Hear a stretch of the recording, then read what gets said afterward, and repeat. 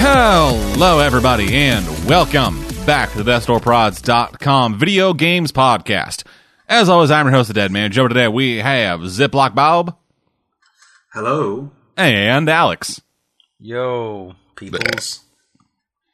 And we're back for the first show Classic. after the Christmas break happened, and I'm assuming we all got some games. Yeah, that's putting it lightly. I did, but they weren't actually given to me as presents. You know, my family doesn't particularly enjoy indulging this habit of mine. Fair enough. Okay, then why don't you go first, Alex? What have you been playing? All right, well, so I finally got Pokemon Moon. Ooh. Yeah. The last gem was better by a lot. All right, first off, they changed up many things. It used to be there was barely a plot, and it was go here, fight gym leader, go here, fight gym leader, go here, and in between there'll be a plot with an evil team, and then at the end there'll be another plot with the evil team, and then you fight the Elite Four, and the game is over. Here, there's 4 islands instead of one big continent. And you have to go around the islands doing little tasks first. And then you fight the boss of the island, which I guess is kind of like a gym leader, except they're not called gym leaders, they're called kahunas. Because it's set in not Hawaii, because Japan apparently has this real hard-on for Hawaii. Like, the game starts with, like, lots of Hawaiian music and, like, people teaching you how to say aloha properly. Exactly what you need in a game about monsters killing each other. Oh, hell yeah. Well, they're not dying, they're fainting. Remember, this is rated E for everyone. That's true. So, and there's a lot more story this time. Like, the game starts with it's about a half hour into the game before you actually get to fight something. In other games, it's usually like 2 minutes into the game. Because there's like these long cutscenes with like all these characters. You know, the professor like talks to you for 10 minutes instead of 1. And then you get introduced to your 2 friends, and they basically follow you around all game just so you have people to talk about stuff, because the player character is still silent and doesn't say anything. They just, nod and gesture. Mm-hmm. Mm-hmm. So, it's extremely plot intensive for some reason, which was strange. I don't know why they decided to change it up so much. I guess people complained that it was the same thing for 20 years. Yeah, but that's been a complaint since, like, Gen 3. Pretty much, yeah. I guess they finally decided to do something about it. I always thought, like, how they changed things was, like, wasn't, like, through main gameplay, but, like, through the mini-missions. Like, you have the beauty contest, so there's a new gameplay element that you can do if you want. And for the old-school hardcore fans, they make that completely skippable. Pretty much, except that the new things aren't skippable. You have to do them to get off the island. So usually, I mean, the first one is just like go around this cave and kill the Pokemon there, and then you have to fight an unusually large Pokemon, which is a boss battle at the end. Then you have to cook with your Pokemon, and you have to do like fancy stuff like. You mean like cook with them, like prepare a meal together with them, or prepare a meal using them? Yes, prepare a meal together with, not cook them. Yeah, I was about to say, I would love to have some takoyaki Pikachu. I think that would just taste electrically spicy. They don't actually do that. I don't know. And today, children, I'll be teaching you how to make. Today, children, I'll be teaching you how to make Filet-O-Magikarp. Yeah, no, too bad.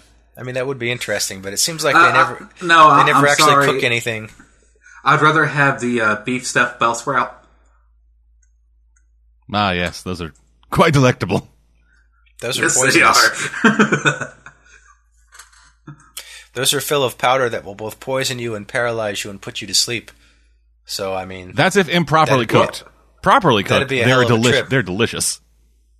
It's kind of like the pufferfish. You know, you got to know what you're doing. Yeah. Well, pufferfish is like, I hope I don't die. Well, I guess I didn't die. Huzzah! Say anything with bell sprouts. All right, so what was I talking about? All right, so the new guy. Well, we got distracted talking about eating them.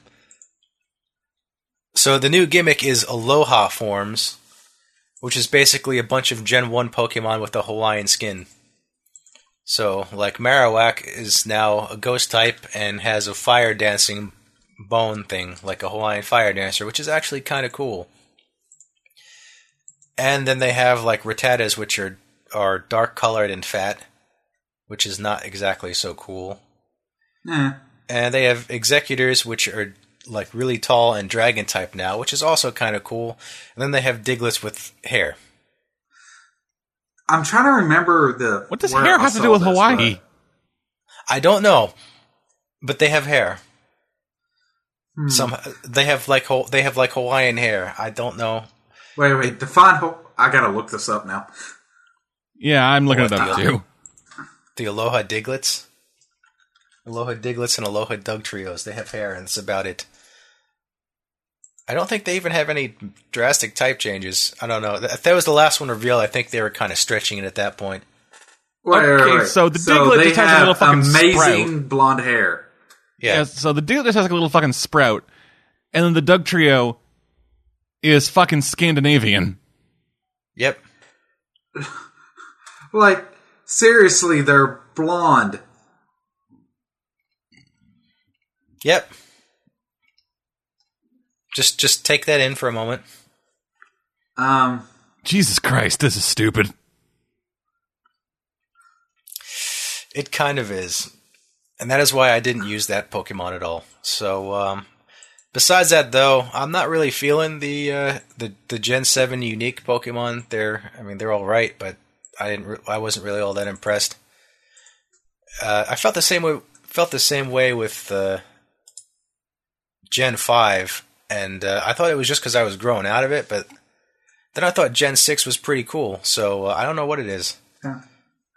Well, it could be an entire engagement thing. Could be, I don't know. But so I wish they would have just made a really tall Diglett. That would have been funny, but no. Yeah, the Aloha Executors are so tall you can't actually see their head on the screen. Yeah, just every single Aloha Pokemon is just the same Pokemon, just taller. Yes, just stretched out. Just stretched out through a is that thing? Was it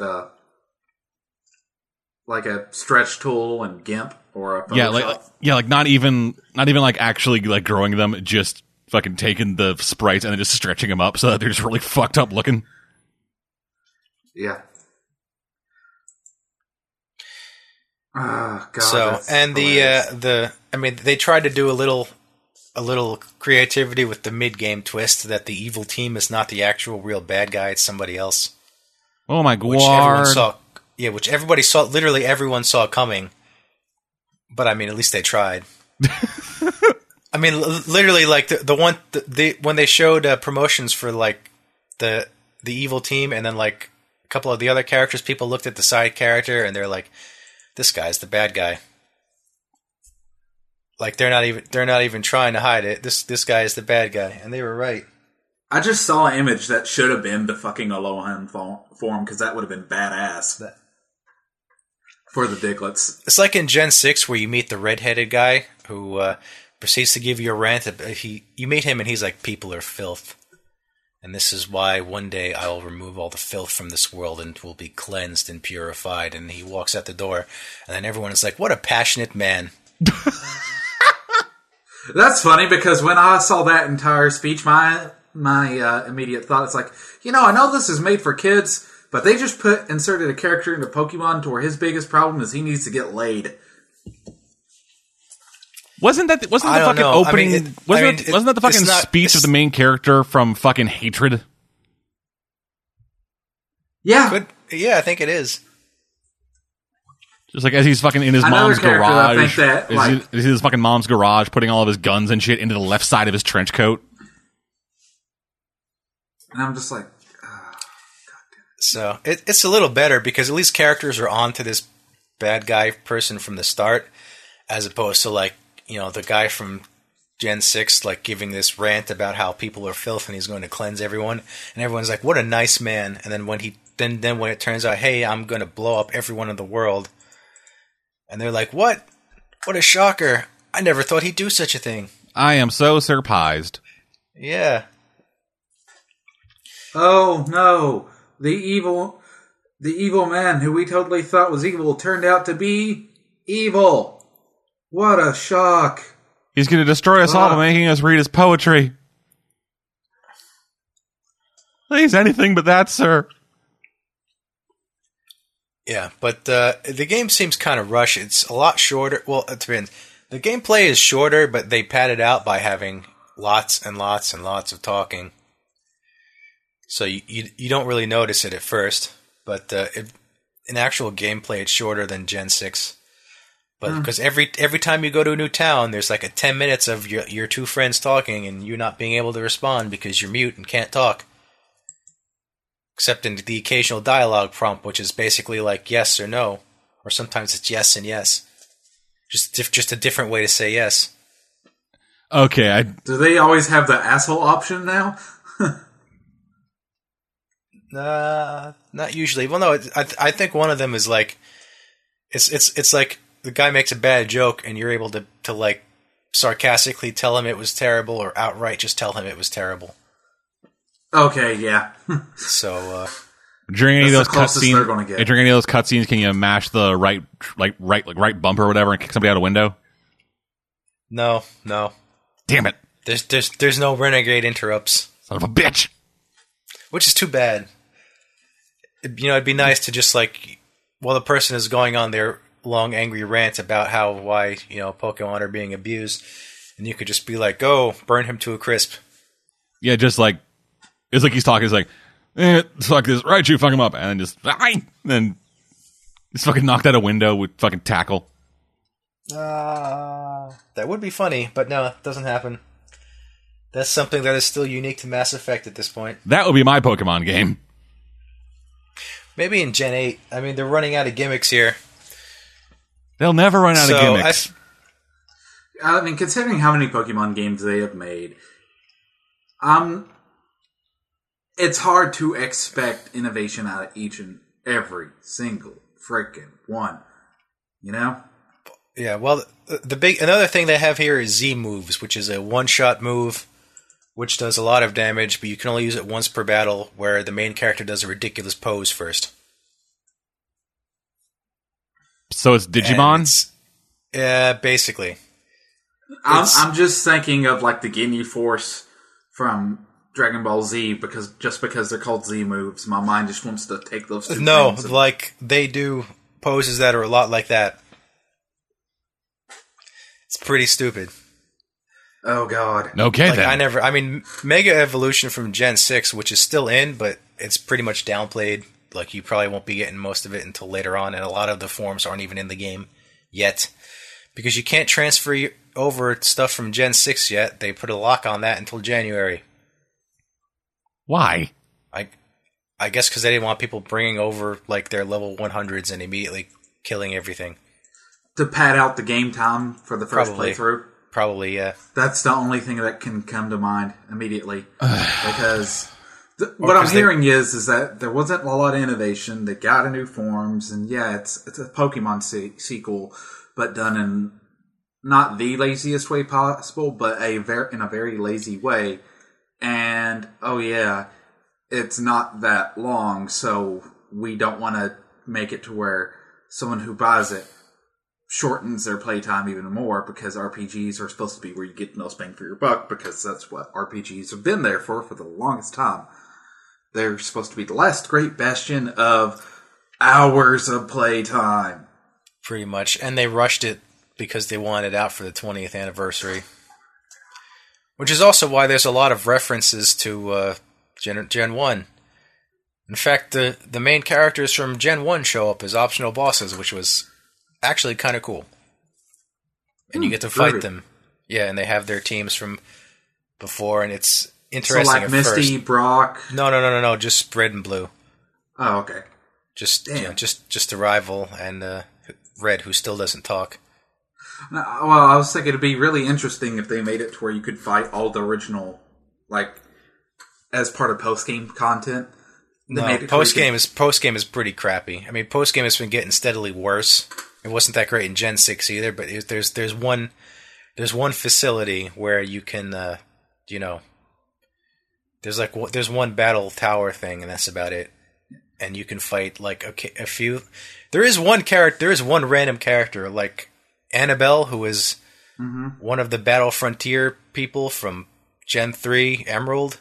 For some reason, it shows up and has a major supporting role, even though like she hasn't been thought about in over a decade. That was really surprising. When it comes to post game, I don't think they're ever going to be able to top Gen 2s. Probably not. Opinion. Well, there was Gen 4, which Gen 4's remake of Gold and Silver. Well, I count those as the same.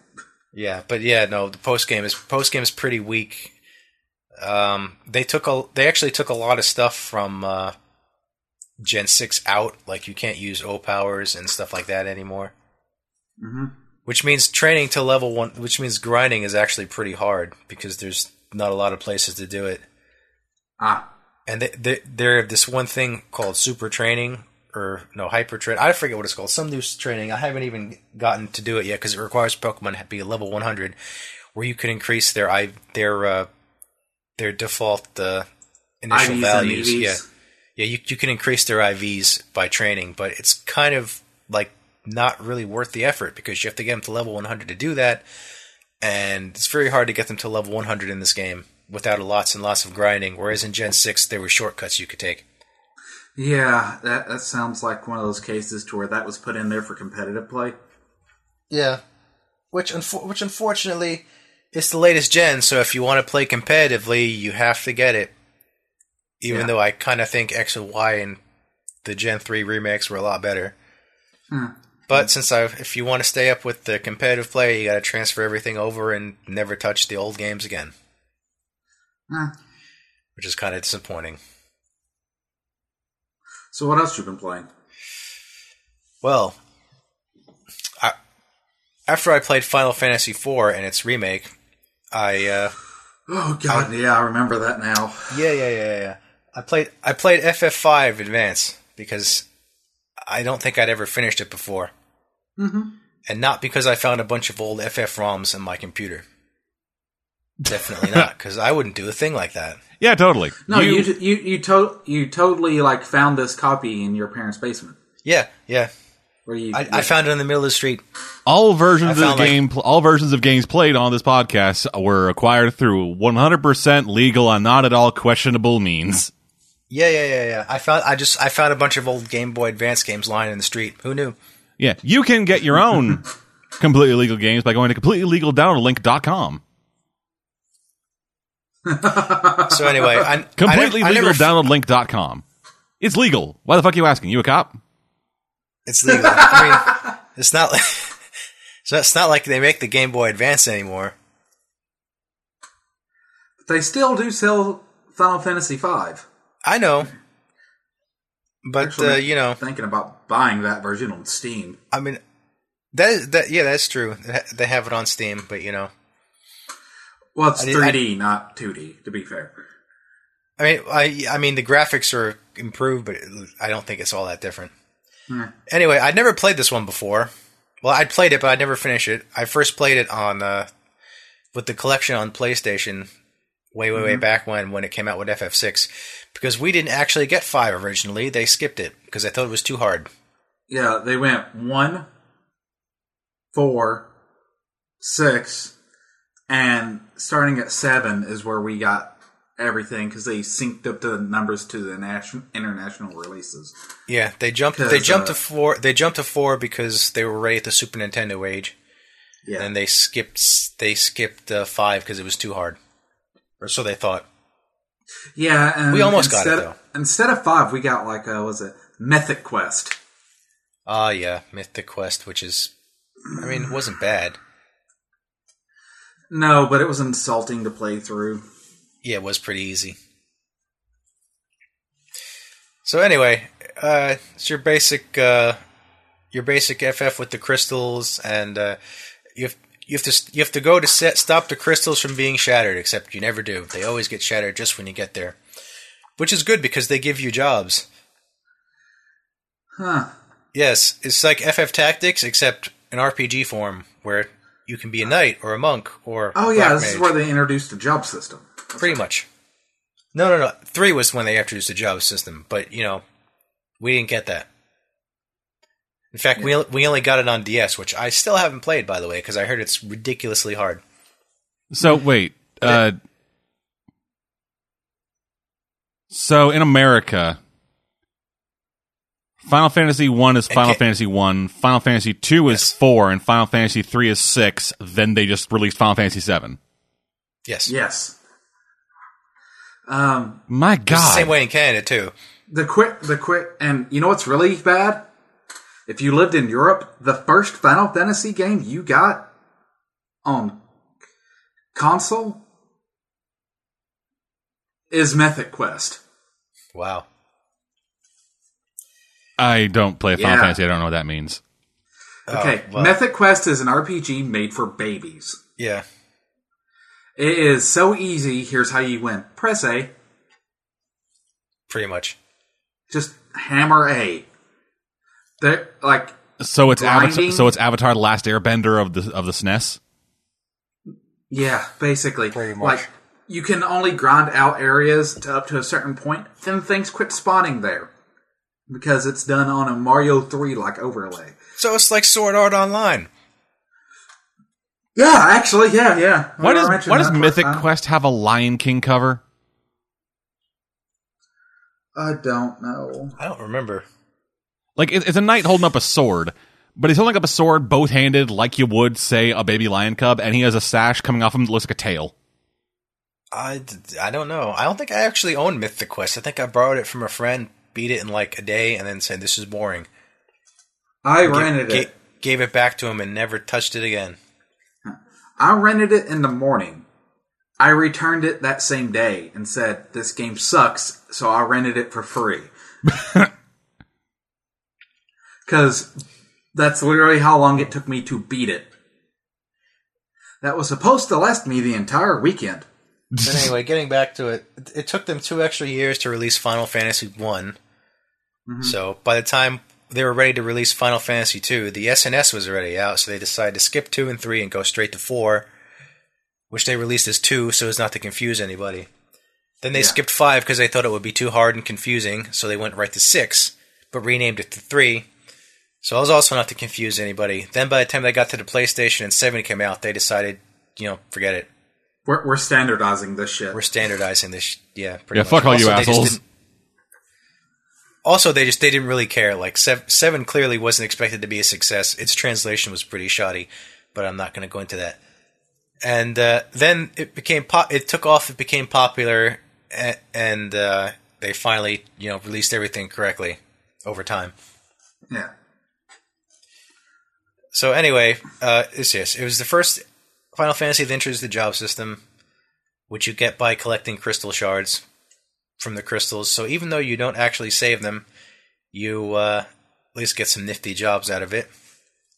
And when the last crystal gets shattered, the villain is released who has been sealed there 20 years ago, named Exdeath. Oh, God. That is his name, Exdeath.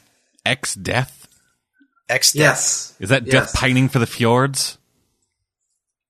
No, it's a guy in an orange suit. And I mean, armored. I forget. No, it's a metal suit with orange highlights and like a sword. Exdeath was basically a tree. Think of it as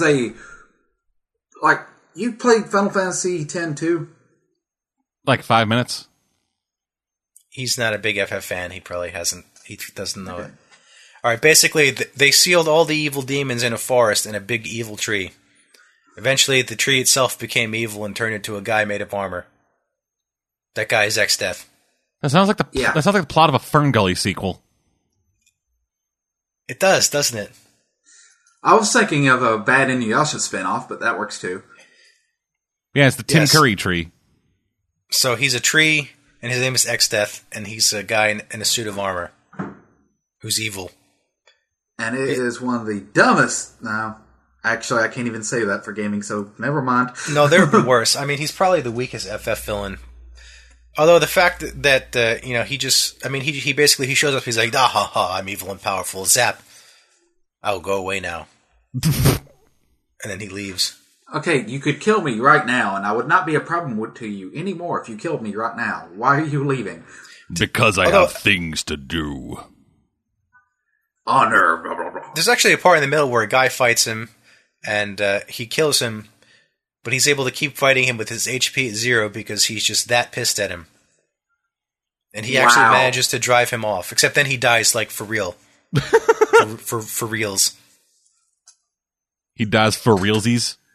Yeah, he dies for reals. They're like, we can't use a Phoenix down or life on him because he kept fighting even though he was at 0 HP. That kind of reminds me of like how, in Dungeons and Dragons, you're not dead when you hit 0, you're just knocked out. Yep. And how there's a feat to where you don't get knocked out anymore when you hit 0. You get knocked out when you die. Yeah, basically, he was brought into negative HP and then they couldn't bring him back. When you take a meteor and a flare and a holy at 0 HP, there's really no coming back from that. Well, yeah, that'd be 3 failed death saving throws. Yeah, It's like I'm sorry. The system wasn't programmed to handle negative numbers. You've glitched yourself out of the matrix. it's okay because he was the old guy anyway. I'm finally free. Oh God, the real world's terrible. Let me back in. Let me in! Damn it! You jackasses! I don't want to eat fucking soup in a cave rave. I'm too old for a cave rave. Think about this. So speaking of which, there's only 5 party members total, and you never get to choose them. You have 4 for the first 3 quarters of the game, and that one guy dies, and then he gets replaced by the 5th, and that's it. because with jobs, there's really no point. Yeah, if everybody can do the same thing anyway, there's really no need for swappable party members. Yeah, you just swap out jobs, much like Final Fantasy X. Like, that's the one thing I have to say about 10. I get where they were coming from. They're trying to bring back the job system. That was 10 too. Oh yeah, 10 too. I mean, 10, I think they did that with Bravely Default. They did. They did. Except Bravely Default only has 4 characters. I never got that far into Bravely Default. Although, probably if I could take Final Fantasy V, I could probably take Bravely Default. But yeah, Bravely Default is an FF in all but name. Yeah. What's really sad is, like, there's only one system I think they haven't brought back, which is a system from Final Fantasy II, because that thing was fucking broken. Oh, God. I was going to get into that in a little bit, actually. Yeah. Because I tried playing that, too. Yeah. So, all right. So International 2, not American 2. Okay. Yeah. Not American 2. No. Let's just make it a rule in our podcast where when we refer to Final Fantasy games, we're doing the international numbers. Otherwise, it just gets fucked real quick. Yeah, we know better. Yeah. Yeah. So, International 2 had a very fucked up way to level up any stat. So anyway, eventually X-Death gets the power of the Void, which is like it's both nothingness and an alternate dimension at the same time. I'm not quite sure. An alternate dimension of nothingness? Fuck it, let's do both at the same time. Pretty much, because he's like, I'll suck you into the void, and then like a black sphere swallows it up, and then there's just like a dot on the world map where the area used to be. Because he wipes out most of the towns just to be evil, I guess. So he has the power of the nothing from the Neverending Story. Pretty much. Except then you actually chase him into the void, and it's like a dimension where everything that got sucked into it is still there, including a town that's been there for thousands of years. And the people are still there, just chilling. Like, I am not high enough for this. Yeah, they're like, yeah, we've been here for like 1 million years. We don't age. We can't leave. Can't really do anything, but just chill here and be in the void. But and people wonder why I'm not into Final Fantasy. Yeah. Yeah, I actually had someone last week said, it's like, yeah, I liked Final Fantasy before it got weird, and I just looked at him like he just grew a dick It's out of his always forehead. been weird. Like, you do realize it's always been fucking batshit Even the first insane. game has time loop nonsense. Yes! Like, oh, god damn. Fucking first, time like- loops. The very first game is like you defeated the first boss, and then you sent him to the past, and then you chase him into the past, and then it turns out he was the villain that started the elemental nonsense in the first place. Wait, Which is that caused Chrono him to Trigger? go evil, which caused you to fight him, which sent him back, and that's how he... And it's just That's like how he turned into a giant dragon thing, and then you kill it, and because of it, nothing ever happened. But you still remember somehow. Steins Gate. I'm just going to go with alternate dimension.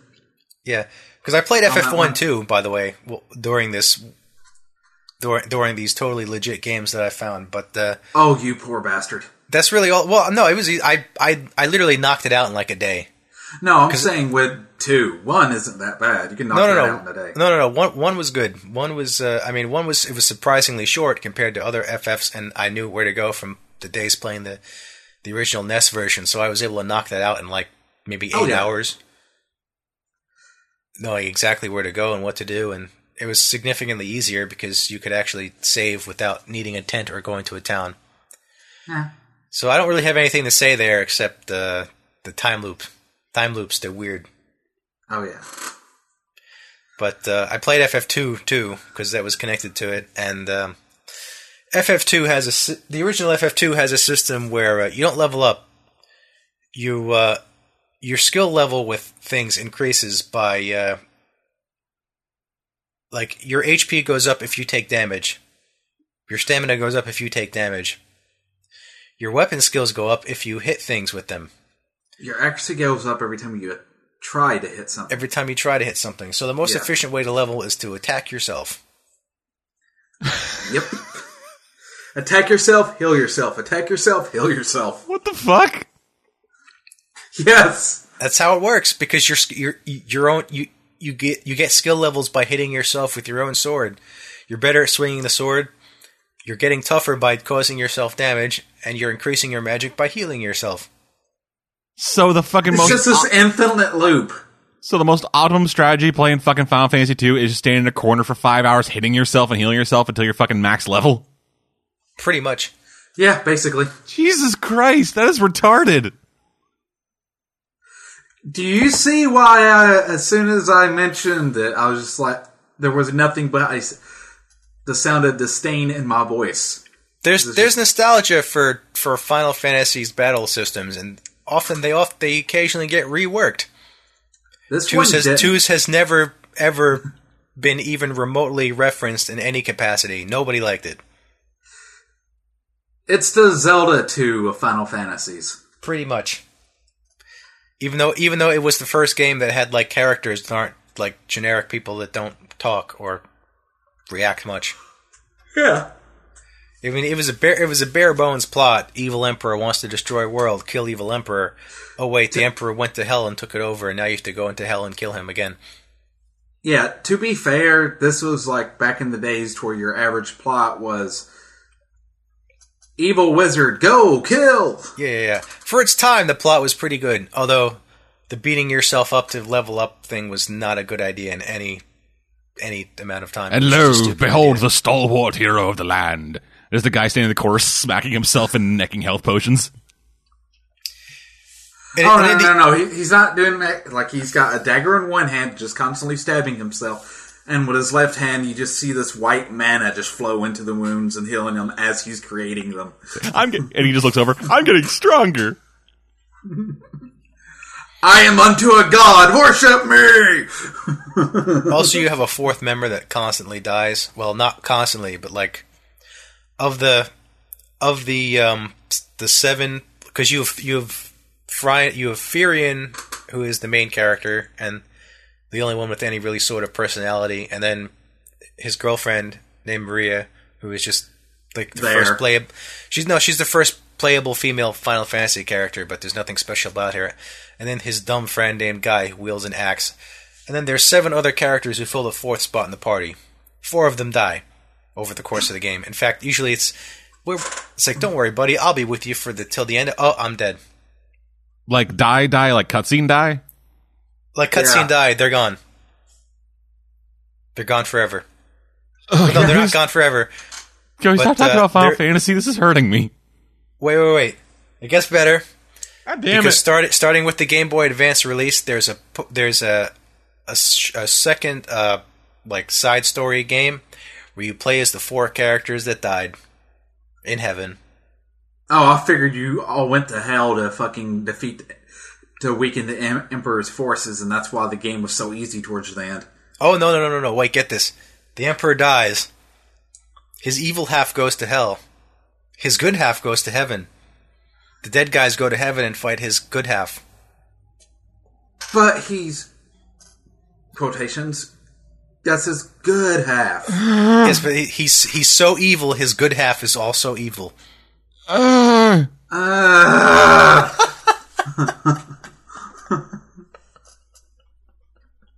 been playing anything else then, Alex?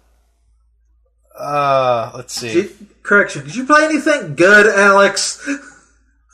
Well, let's see. I played more of Tales of Xillia, where we last left off with Milia trying to chase after a guy with bomb anklets and getting her legs blown to ashes. God damn it! And they fixed her legs. Hey.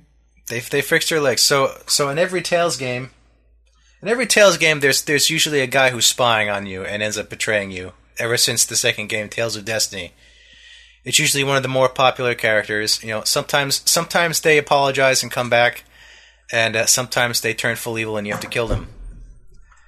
The traitor in Xillia is Alvin, and he betrays you about 8 times in the course of the story. When that happens, does anybody scream, Alvin? Yes. Outstanding. Many times. He graduates from like tipping enemies off about you without them knowing, to actively leading you into traps, to actively trying to kill you. Himself, yes. And they still keep letting him back into the party. Oh my god, this party's ran by idiots. Well, by the end, they're like, you know, you're just going to follow us anyway, so fine, but we don't really like or trust you anymore. Just kill him! Kill the motherfucker, he's a goddamn liability! Well, they already beat the crap out of him, and then they just didn't feel like killing him anymore. Just because I don't feel like doing my laundry doesn't mean I don't do my laundry ever. Yeah, but no, they didn't want to kill him because they felt bad for him, I guess. Fuck him! Oh, fuck. So, I haven't quite finished it yet, but I'm hoping he doesn't betray me a 9th time. He will. He probably Oh, no, motherfucker. He's aiming for double digits, because once he gets 10, the 11th's free. It's like the little, coffee beanery cards that you used to get. He's got to fill up that card so he can get his free cup. Well, he can't rule out this. I mean, you never know. I mean, there have been some pretty bad traders that ended up, not betraying you and actually staying for the end. Yeah, but so we'll see. I mean, he's a serial trader. Well, but he didn't kill anybody yet, so he only tried to. Okay, so he's hapless. That's a big difference. I can't believe I'm actually about to bring this up in a video game discussion, but for the love of God, never play Lawful Stupid. Anyway, all right. Anyway, no, that's about it. Just playing RPGs and laughing at how dumb they are. Oh God, that was painful. Okay then, Bob. Oh, okay. Can you top my Oh, fuck no. Do you have anything worse? No, I've played good shit. Well, I did play golf with friends, and that was fucking hilarious. Because I have never swore at someone else so much for hitting my balls before in my life. But yeah, it's an early access game. And one of my friends bought it. Oh, what's it called? Golf with Friends. I thought you actually went out and played golf with your friends. No, like golf with friends. Like for reals. No.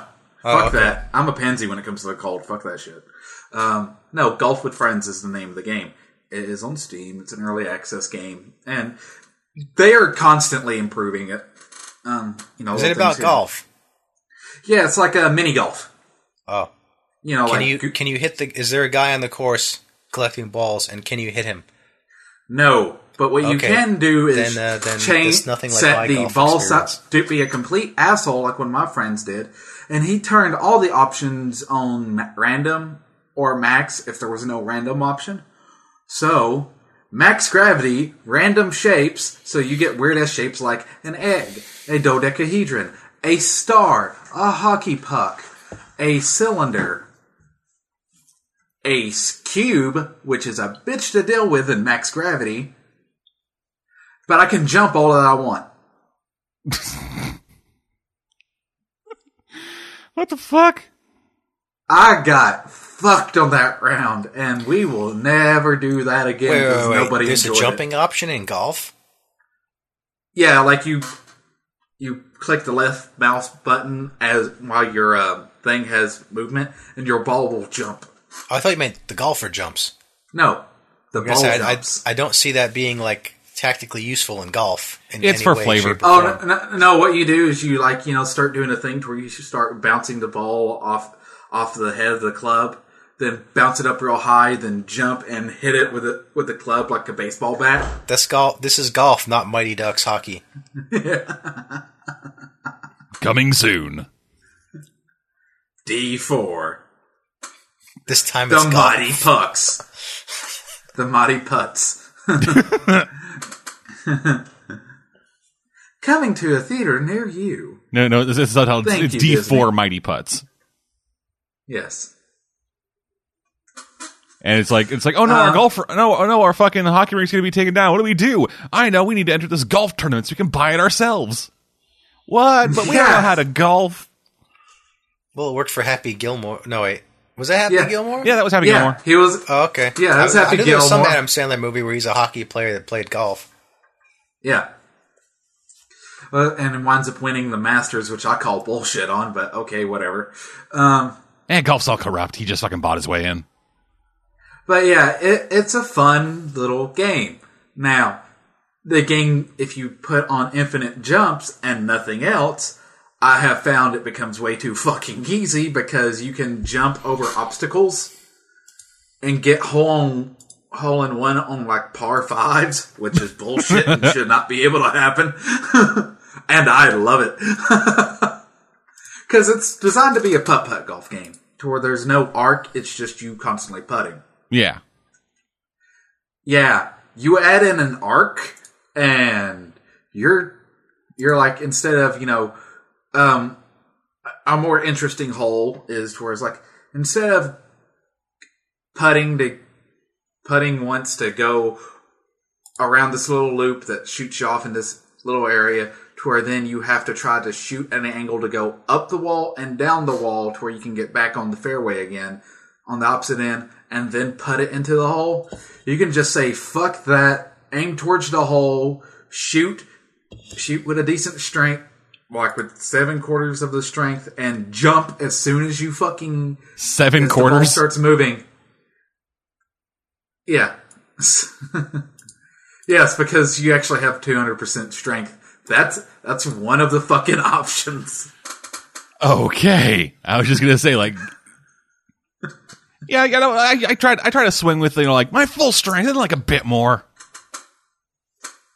Yeah. It's like you have standard full strength and you have an extended full strength thing in this game, which is hilarious.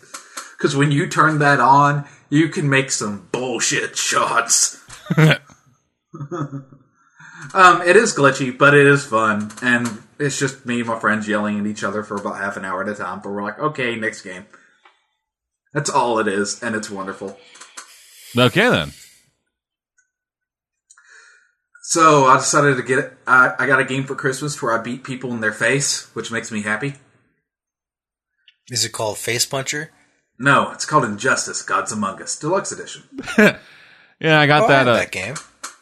Yeah, I've had that game for a while. It was a free game on PS4 a while back. Yeah, I got it on Steam. It plays wonderfully on PC. I still think it plays better on console, but it's solid enough on Steam. And, I started doing the missions after I beat the main campaign. And I realized I will never be able to 3-star all the missions because there is not enough time in my natural goddamn lifespan. You have to get good. You have to get skilled. You have to. Yeah, you got no, it's not just son. that. Characters There's 300 missions, which is 900 stars that you can get. Fuck that. Stop being a pansy. I got shit to do, But yeah, the game's fun. As hell. One of the things I've got, but one of the stars that took me 2 days to get, because you can get all the stars individually and not have to do all 3 things that it says to do in the mission in one run, because with some of them, you literally cannot do that because they contradict each other. One of them was the Batman and Solomon Grundy fight, to where he does double damage and takes half. Meanwhile, you take double damage and do half. But you do a shit ton of damage if you hit him with grenades, right? So, one of the stars is just complete the fucking mission, which is very easy to do, hit him with the grenades. Another one is don't miss with any of the grenades. Now, here's the one that contradicts and took me 2 days to do. No grenades? No grenades. I was air juggling him like I would be in fucking Tekken. And get like him a quarter of the way down on his first health bar. Then he'd hit me twice. Like a quick 2-hit combo. Flick. And not even a powerful one. He just flicks you with his finger, and that's the end. And a quarter of my fucking first health bar is gone. And I'm like, oh my god. I cannot tell you how many times I saw that fucking animation of Batman Super to where he tasers a motherfucker, hits him a few times, then backflips over his Batmobile while the motherfucker gets hit by it. On just that one fight. I had to do it like 6 times to beat him. Because it only does 10% of damage, not 33% of a health bar. So, great. And Solomon Grundy can survive getting run over 3 times. Well, Solomon Grundy, born on a Monday, his bit. He's kind of a zombie. I do like the line. Kind of nothing. He is a zombie. Yeah. I do like the line in the story to where it's like, so what'd you do with Solomon Grundy? And Green Lantern's like, oh, he's in orbit. You didn't. Oh, he's fine. Like, even the heroes don't give a shit. Yeah, he just up in space like, what about my money? He's like, but, Grundy needs air. Wait, how Grundy speaking? There is no sound in a vacuum. Damn you, space! I do like the storyline. I've actually read a lot of the comics, and what comics I couldn't pick up due to whatever reasons. I just watched like Comic Historian or Rob Explains or something over it. Yeah, I guess. I still don't. I guess it's in comic books. I don't buy how like killing one person is suddenly going to make someone turn into a psychotic tyrant. Well, it wasn't just one person. And the thing is, in the comics, it was subtle. If that makes sense, because there's a 5-year gap. Oh. Yeah. So, how it goes in the comics is like the backstory is that it wasn't that Superman killed one person. It was that the Joker gassed him with a concoction of kryptonite, Joker toxin, and Scarecrow fear gas, making him hallucinate that Lois Lane, who's pregnant with his kid, was Doomsday. Yeah. I remember that was he said that in the game. He killed Lois and his son because of that. Yeah, and then brings her up. And at the time, what he didn't know was that Joker had tied like a little dead man switch to her heart. So as soon as she died, a nuke went off in Metropolis. Yeah, and Superman, that version of Superman, even says when Batman was like, crime took my family, and his immediate response is like, yeah, but you weren't the fucking gun. Yeah. Yes, then he kills Joker and then starts... So basically, they're implying he would have went crazy no matter what, even if he didn't kill anybody. Well, how it's written in the comics is that it's slow. It's a very slow burn. He doesn't... it was actually not Superwoman. That's an Earth 3 or Earth 2. Yeah, Earth 3. Earth 2 thing. Yeah, it's Earth 3 thing.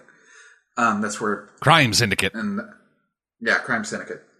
It was actually Wonder Woman's idea. It's like, listen, once you get yourself straightened up, you need to make a fucking announcement. And Superman's like, you know what? No more crime. I don't care if you're a dictator or whatever. No more crime. No more war. If you think you can do that shit, I'm stopping it. And that's what it started out. It's like, hey, I'm giving you peace now because that's what you need. And it was peace, but it was at the end of a shotgun. Yeah, and so... He didn't start off killing people. Yeah, he killed some people, but he killed them quiet. He killed them on the sly. Yeah. And then Batman and all them started fucking doing whatever, and then they ended up actually turning Superman into a Yellow Lantern. Yeah. And then that was broadcast throughout the entire world, and the entire world's like, oh, they're the bad ones. Yeah. And the Green Lantern Corps gets wiped the fuck out at one point. Yeah. Hal Jordan joins the Yellow Lantern Corps. Yeah. For some reason, Shazam, with the wisdom of Solomon, thinks, hey, it's a good idea to join the fucking super dictator. Yeah. And he gets killed in the game, and I'm like, wait. You murdered a 10-year-old child. It's like, isn't that technically child death? I know it's an adult body, but he's a kid. He is. Billy Batson is 10 years old. Might not have known that. Billy Batson is anywhere from 10 years old to 13 at most. Well, to be fair, Superman probably didn't care. I mean, in the game, he's like, Superman don't give a fuck, dog. He's like, I'm going to go into this other dimension and enslave them too. Yeah, because why not? When he killed Billy Batson, what he got killed for was just for going. It's like, oh, I'm going too far. Freeze breath his mouth so he can't say Shazam, and he uses eye beams to laser through his eyes into the back of his skull and just tosses his dead body on the floor.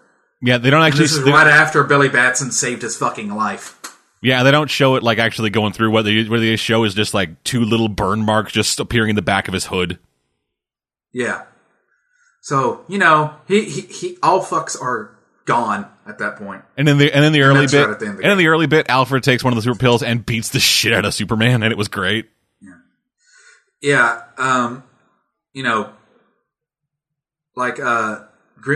There isn't a Green Arrow in the Injustice universe anymore because he got killed by Superman in front of Ma and Pa Kent. Yep. It's fucking awesome. Yeah, it is. What happened to Ma and Pa Kent? Did he kill them too? No. He killed him in front of Ma and Pa Kent because they were trying to... Batman and crew were trying to get a copy of the pill. The Superman pill. Basically, it's what Superman gives to his soldiers to give them Kryptonian-like stuff. It's the plot reason why in the game the Joker can fight Superman and win. Yeah. And not die in a punch. Fight Superman and not get punched too much and cannot go flying. And not get turned into a fine mist. Yeah. Just gone. I wish they would have added in fatalities because that would have been hilarious. I mean, I know why they didn't. I just really wish they did. Come on, dude. T for teen. So even in Mortal Kombat, they didn't have fatalities. Well, not for the DC. I mean, not for the DC characters. Yeah, they had heroic brutality, which I don't think was death. Nope, it was just horrible, horrible maiming. The Joker was originally going to be him blowing their fucking head off, but then they decided to alter it by zooming it in. But it's still in there. Yeah, like in You the just I can't think see it. in like the international leagues or something, it's in there. Yeah. And then they just took that. They just took that fatality and just straight ripped it for Shang Tsung's fatality, and then in MK9. Mm-hmm. God, that game was fun. Yeah. Anyway, Yeah, I've been playing fun things. For the most part. This next one is my sucky game. Tom. Massive Chalice. Now that I finally beat it and really thought about it and tried to go back and replay it, but I just couldn't force myself to. God, that game is disappointing. Because it's a game to where you play as a emperor, king, empress, queen, whatever, right? It really does not matter. A royal person. Yes. And you cannot leave your throne. Because you're immortal, by the way. Right? yeah, And how the game goes is there's this thing called the cadence invading. And it's your job to instruct your people to, it's like, hey, you two, you become a regent, you marry him, so you two can fucking have kids so I can have more soldiers in my ongoing war. That sort of thing. Which seems like a nifty idea at first until you get to playing and realize that you're going to have to... You're constantly having to level up characters. And not in a fun way, because it's the same 3 or 4 levels over and over again. Because when a character is born, they're level 1. So you're having to constantly, over this 300-year war of attrition, because if you make it to 300 years, you win. And dear fucking God. And this game is ugly. I mean, it doesn't sound that bad. There's no evil tree sorcerers or 10 betrayals. Oh no, you kind of get fucked over because, and I'm spoiling the ending because this game is not worth the money. But yeah, so you get to the 300 years and it's like, yeah, so in order for us to get rid of the cadence, we have to blow up, and because your life force is tied with ours, you kind of die too. So, but we can't get rid of the cadence completely. We just kind of make them go dormant for a while. And this is not the first time this has happened, so apparently every repeat playthrough is a different time that people have done this. And I'm just like, what the fuck? I mean, at first the writing was really interesting, and then you get out of the tutorial, and then there's no more world building, and it's just like, wow, this is like a weak-ass version of XCOM. I'd rather be playing XCOM. Because it's just like a dumbed-down version of XCOM in a fantasy setting, including the, oh, I have a 99% chance to hit this dude. Why the fuck did I miss? Ah, yes, the old range hacks. Yeah. I have a 99% to hit this dude. Why am I missing 20% of the time? This is bullshit.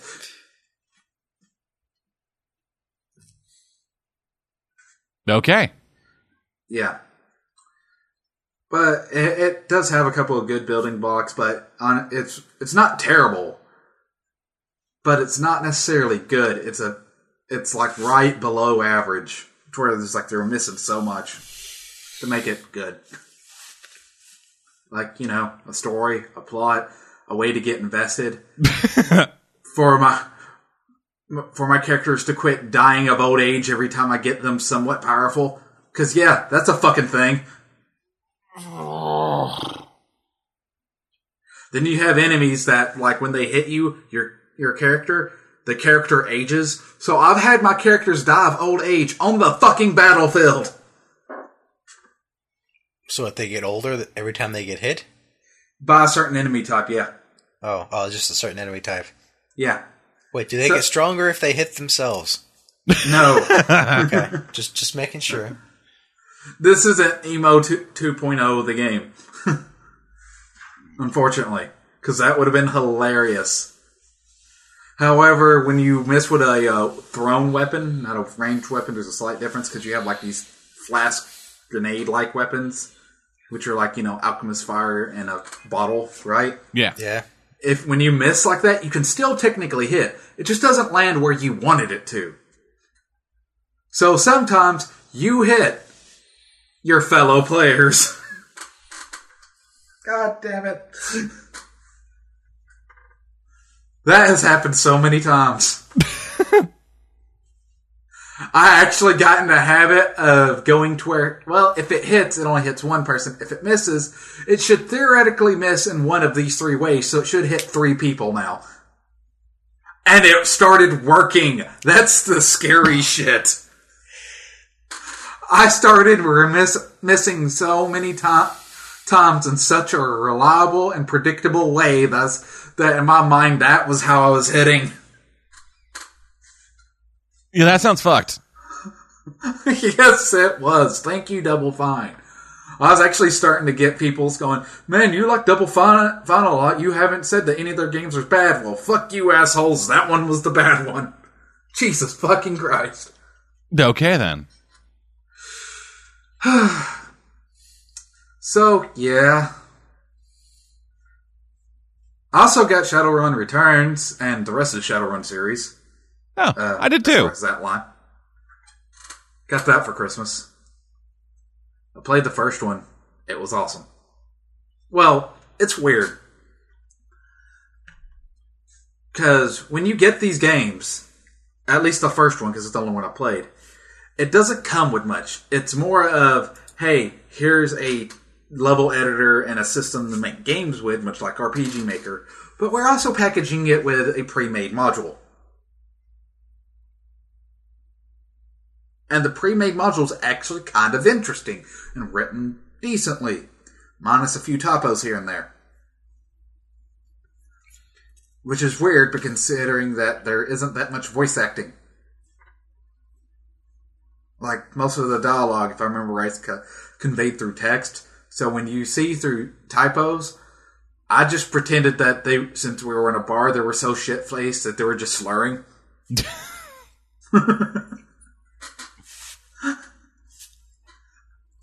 I don't know why I justified it that way in my head, but it made the game so much more entertaining. Why were there so many typos? Just poor editing, or it was like, was it made by like people that spoke English as like only a third language? No, it was minor, innocuous things. Oh. So that's why it makes sense that they were just drunk. Oh, so it's not like the Asian version translations. No, it's not English. It's just all you need is fire and Pierce. It's small, little, innocuous syntax typos when it comes to prepositional phrases. Like, minor fucking things. And, like, it's, like, minor to the point of, like, the difference between saying, I'm nauseous and I'm nauseated. The correct term is nauseated, because if you're nauseous, it means that you are revolting to other people. Oh. You know, small little nuance shit where you're like, they speak English well. It's not but I'm pretty sure it's their second language. It's not like they're saying, ill to the stomach I am. Yeah. It's like small little nuance things to where it's like, in this universe, everybody's slightly drunk.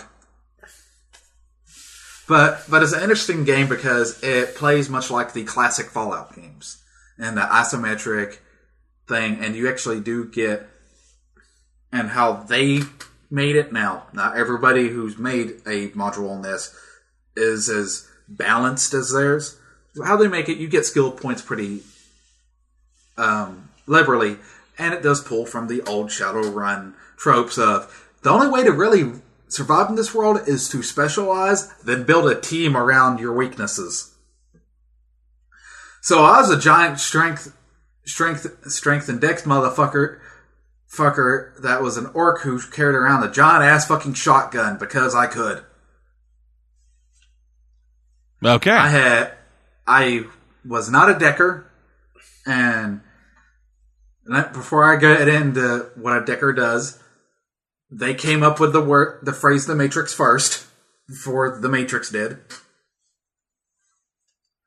What deckers do is they use these decking boards, which are like hacking rigs, because of them late hacksaws needs their hacking rigs.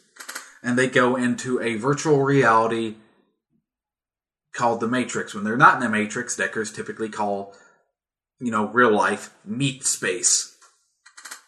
Which, to me, just sounds like a dating app for homosexuals, but okay. Oh, I thought it sounds more like a dimension of pure, like, T-bone steaks and chicken wings.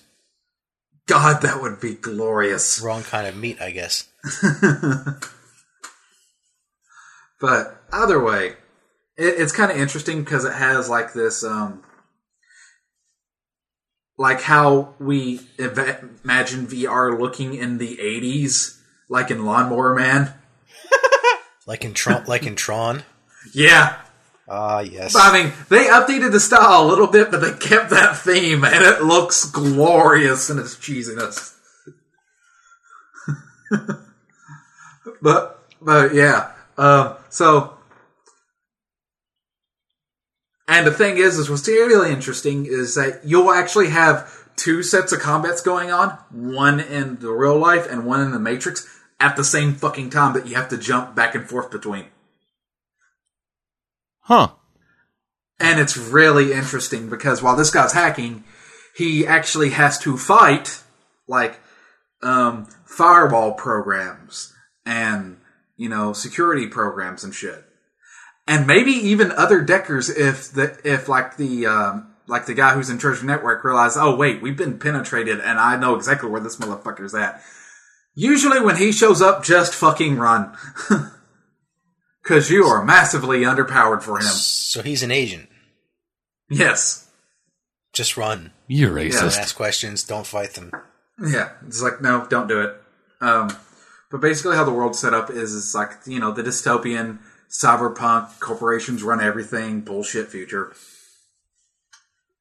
And that's the setting. But the thing is, there's enough lore here to where you actually have people pulling from the lore.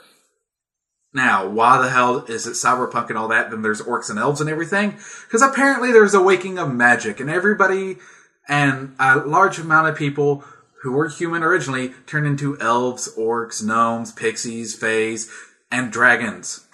And unlike Dungeon and Dragons, if you run into a dragon in Shadowrun, just walk away. You're fucked. Don't try to attack him. Don't try to do business with him. It's not going to be worth it. You're going to get fucked. Like, it's the exact opposite of Dungeons and Dragons when it comes to how you deal with dragons. You do not fight the dragon. You do not talk to a dragon. You're like, oh, you're a dragon? Well, I'm going to go this way and never talk to your ass again. Yeah, I think that's about right. It's called Shadowrun because you want to stick to the shadows and run. And also become an awesome street samurai, right? Which is my character is basically, think of the T-1000. Just cyborg hit your ass up and, be able to bullet sponge your way and just blast people. But yeah, there's a lot of interesting systems in there.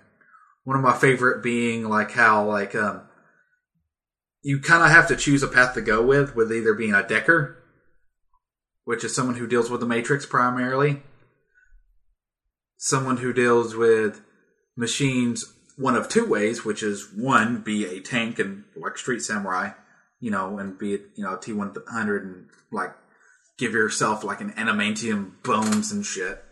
And back in the day, yes, you could make yourself Wolverine. They had shit for that, because of course they did. Yeah. This is one of those games where the shopping is more enjoyable than the combat, ironically. Why? What's the combat like? Back in the day, it was a D6 game. Oh. This one seems to be a little bit more D20 based, but still, the shopping has always been it's the cool shit that I can graft into my body, or that sort of stuff. That's what it was all about. But or you could be, a magic person. And the thing is, the reason why you can't use tech if you're a magic person outside of cell phone shit like that, but you can't graft it into it yourself, because every time you graft it yourself into it, you lose essence. And once you hit 0 essence, you are essentially a robot or dead. take your pick. Kind of depends on how you get there, right? Yeah. But to use magic, you need to be able to draw an essence. So very early in the game, you're like, okay, do I want implants or not? Well, am I a magic user? Then let's not use implants. If I'm not, then I can use implants, because as a decker, you need implants. To be an effective street samurai / tank, you're going to need implants. Or be an engineer, which is basically, you send drones to do shit. In order to control multiple drones, you're going to need implants. And magic is actually decently powerful in this game, surprisingly, because you can chain lightning like a motherfucker. Cool. So, yeah, those are some of the games I've been playing. Okay, then, on to me. So, first up, I feel like most importantly, Doom. Ooh, you got it at the $20 price, didn't you? Yeah, I did. Good on you. If my computer could run it, I would have bought it. I love this game. So good. And like, I was actually a bit worried going into it because, so I looked at like videos and stuff online of people like running the game, trying to find it with like my specs, because most benchmarks out there, people who like do PC benchmarking, they're always running it on like the fucking i7 6700K and like on a fucking 1080 Ti Founders Edition or some bullshit. Yeah. I do not have those. I have a 4790K and a 970. Well, you know what, Dead Man? Let's be fair. I don't even have a 900 series. Yeah, so trying to find like videos of people actually benchmarking for my specs was a bit hard. And any videos that I did find, they were not running at they were running it at ultra, like with fucking everything turned up. And no VSync. So, because VSync, it can, well, so what VSync does is it locks your frame rate at like a specific refresh rate or whatever. So like stop screen tearing. Mm-hmm. But that can also impact your performance. Mm-hmm. Like when I'm playing like Shadow of Mordor, when I have VSync on and I'm playing the game, I'm able to get like over fucking 100 FPS sometimes, and like bare minimum like 62. But with VSync on, I can barely get it to run at a solid 60. Like it will like constantly flicker between like 60 and 59, and then occasionally drop down to like mid to low 50s. Yeah. So seeing that, I was a bit worried. Got the game, installed it, switched, and I did that a bit later, but yes, I got the game, installed it, started up, it all auto set to ultra. Uh-huh. And then started playing the game, and it was fucking smooth as butter. Nice. VSync on, all that shit, and it just fucking, it runs like a goddamn dream. Nice. And then switched the video API from OpenGL to Vulkan. And it runs just as well. Okay. This shit runs fucking great. It looks good. Now, how does it play? It plays like Doom, motherfucker. Yeah, I just got the... Okay, for some of our viewers that actually might not know what the fuck Doom used to play like. Okay, so yeah, Doom, back in the day when first-person shooters weren't really a thing, Doom... You had like Wolfenstein. Yeah, you had Wolfenstein, but that wasn't that big of a thing. Then Doom came out. Everyone was like, oh, fucking Doom. And yeah, that game was all... Demons and hell and shit. Yeah, that game was all about fast movement, hell of guns, and just the armies of hell coming at your ass. And that's what this is. You can move faster than your average first-person shooter protagonist, faster than most video game protagonists nowadays. You can... Including Sonic. Yeah, you can like jump and mantle. But the biggest change between this and previous Doom games is the ability to mantle. So like, yeah, like if you were to like jump at like a ledge that you can like kind of reach, then it'll just be like an automatic thing automatic pre-canned animation that plays of you just climbing up it. Yeah, it's one of those. It's like, we're going to give this to you just in case you kind of suck at jumping because we don't want bad platforming to slow down our game. Yeah, and that has worked really well. I have been really enjoying like the act of moving around in that game world. See, I'm a big fan when they do stuff to take out some, like with first-person games in general, to take some bullshit platforming out of the equation.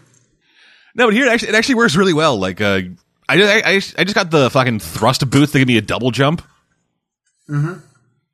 And now I'm like fucking platform climbing a giant tower in order to stop a lady covered in fucking bone armor from opening a portal to hell.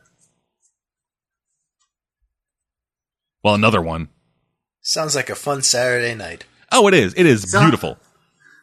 It sounds like some wholesome family fun. Yeah. Well, depends on your family. Yeah, and so gameplay-wise, it is fucking rock solid. Like, the guns all feel different and good.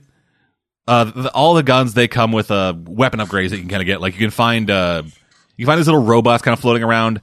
You go up to one, and then it lets you get a single upgrade for one of your guns. Yeah. And most guns have 2 upgrades. So, like, the first one that you usually get is the shotgun one. So you have a charged blast, which is you fire off 3 shells at once. And the other one is an explosive shot, where you basically just fire a grenade out of your shotgun. If I remember, the shotgun gets fucking stupid as you level it up. Oh, probably. Yeah, probably. It is. It's the go-to weapon. It's Doom. Of course it's the go-to weapon. It's been that way since Doom. Yeah, and like the super shotgun still looks like a fucking super shotgun. Yeah. Just a double-barreled fucking old-ass sawed-off shotgun.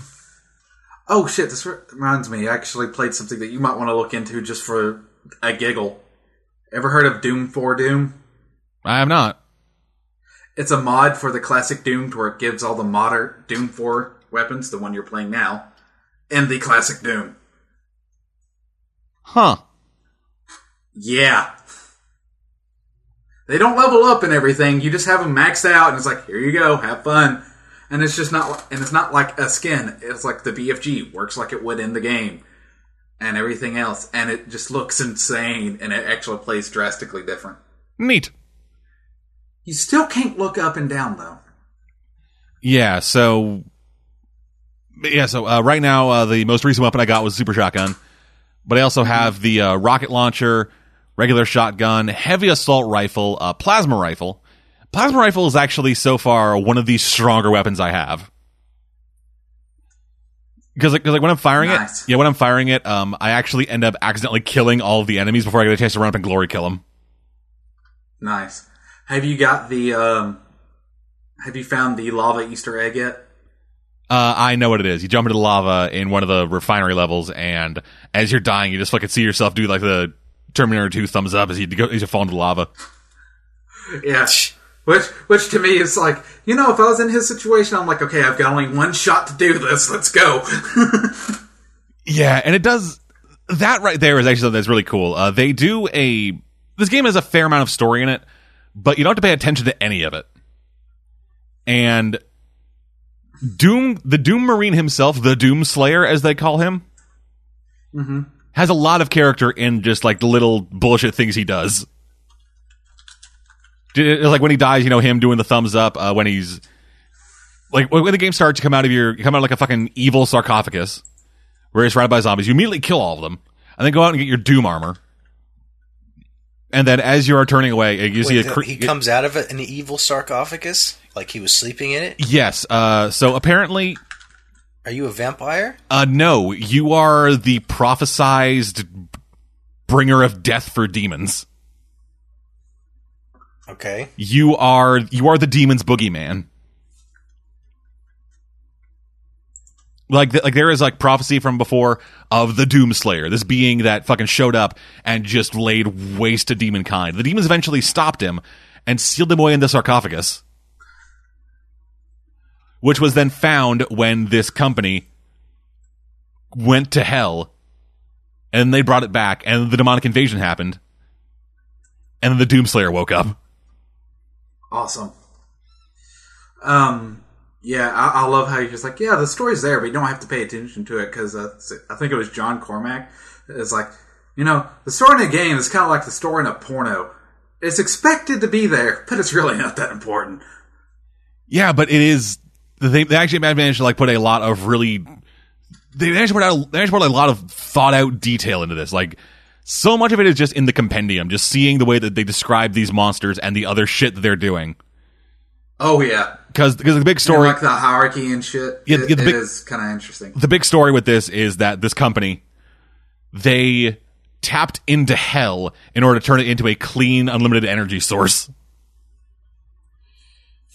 Fuck green, let's go red. Yeah, and then a couple of people who work there were like, "Oh no, wait, let's actually worship the demons and shit." So they fucking opened up the portal, which is what let the Doomslayer awaken. And when he puts on the armor, he sees this little screen next to where his armor was that says demonic invasion in progress. Kind of one of the most like talked about images from the fucking last year of gaming.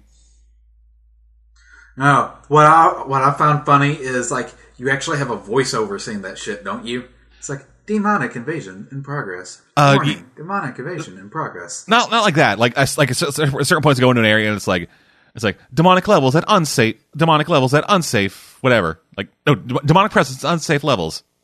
I was lockdown initiated.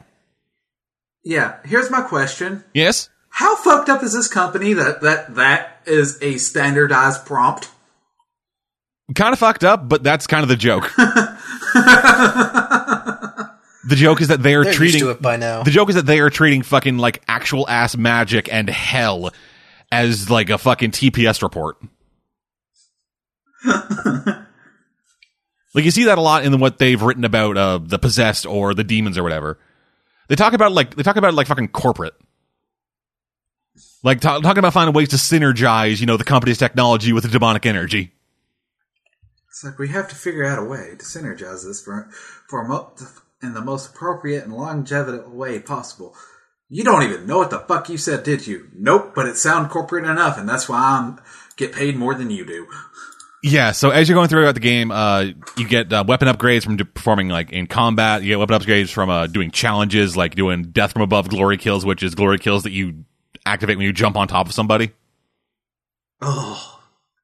You get weapon upgrades from finding secrets, and some of the secrets are like suit upgrades, Praetor tokens as they call them for your Praetor suit.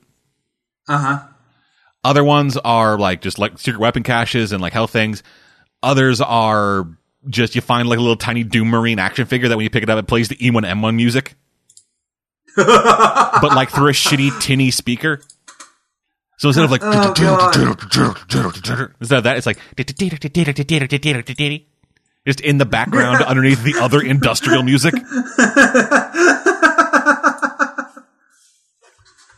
That's so awesome. And sometimes the Doomslayer would just like bring up his fist and just like fist bump him, like, and then just explode it. And then he just puts it in his back pocket and fucking goes back to killing dudes. I love this game just from how you're describing it. It makes me laugh way too much. And the entire time this is happening, every once in a while, a doctor who sounds surprisingly like Optimus Prime will come over a thing and just say like, it's like give you instructions on how to proceed or whatever. And whatever happens, like the Doom Marine is usually just like fuck you. Like at one point you need to deactivate all the Argent Energy producers in order to get to an area. And so as you go in there, you open it up, and then the doctor's like, all right, you need to very carefully remove these things. And the Doom Marine just fucking stomps on it. It's like, no, I'm just going to shoot it or stomp it into paste. That's what I do. Yeah, and then like when you get to the final one, it's like if you destroy this, you will cease all Argent Energy production on the planet and Doom and like fucking whatever. And then you just fucking with all your might just punch the shit out of it. I think that's kind of his goal. Yeah, it's like I said, shit like that just says so much about the character of the Doomslayer without him ever having to talk or you see his face or anything. You are just this fucking unstoppable killing machine who don't take guff from no one involving demons. It's just like, yeah, I know you think you know what you're talking about, but I know for a fact you're full of shit, but also know that you're not going to listen to me, so I'm just going to be So how's about fuck you? Irreverent to you. Ah. You know, that's how he seemed like me with what Let's Plays I looked at. I'm not listening to you, Optimus Prime. I watch Space Warmers.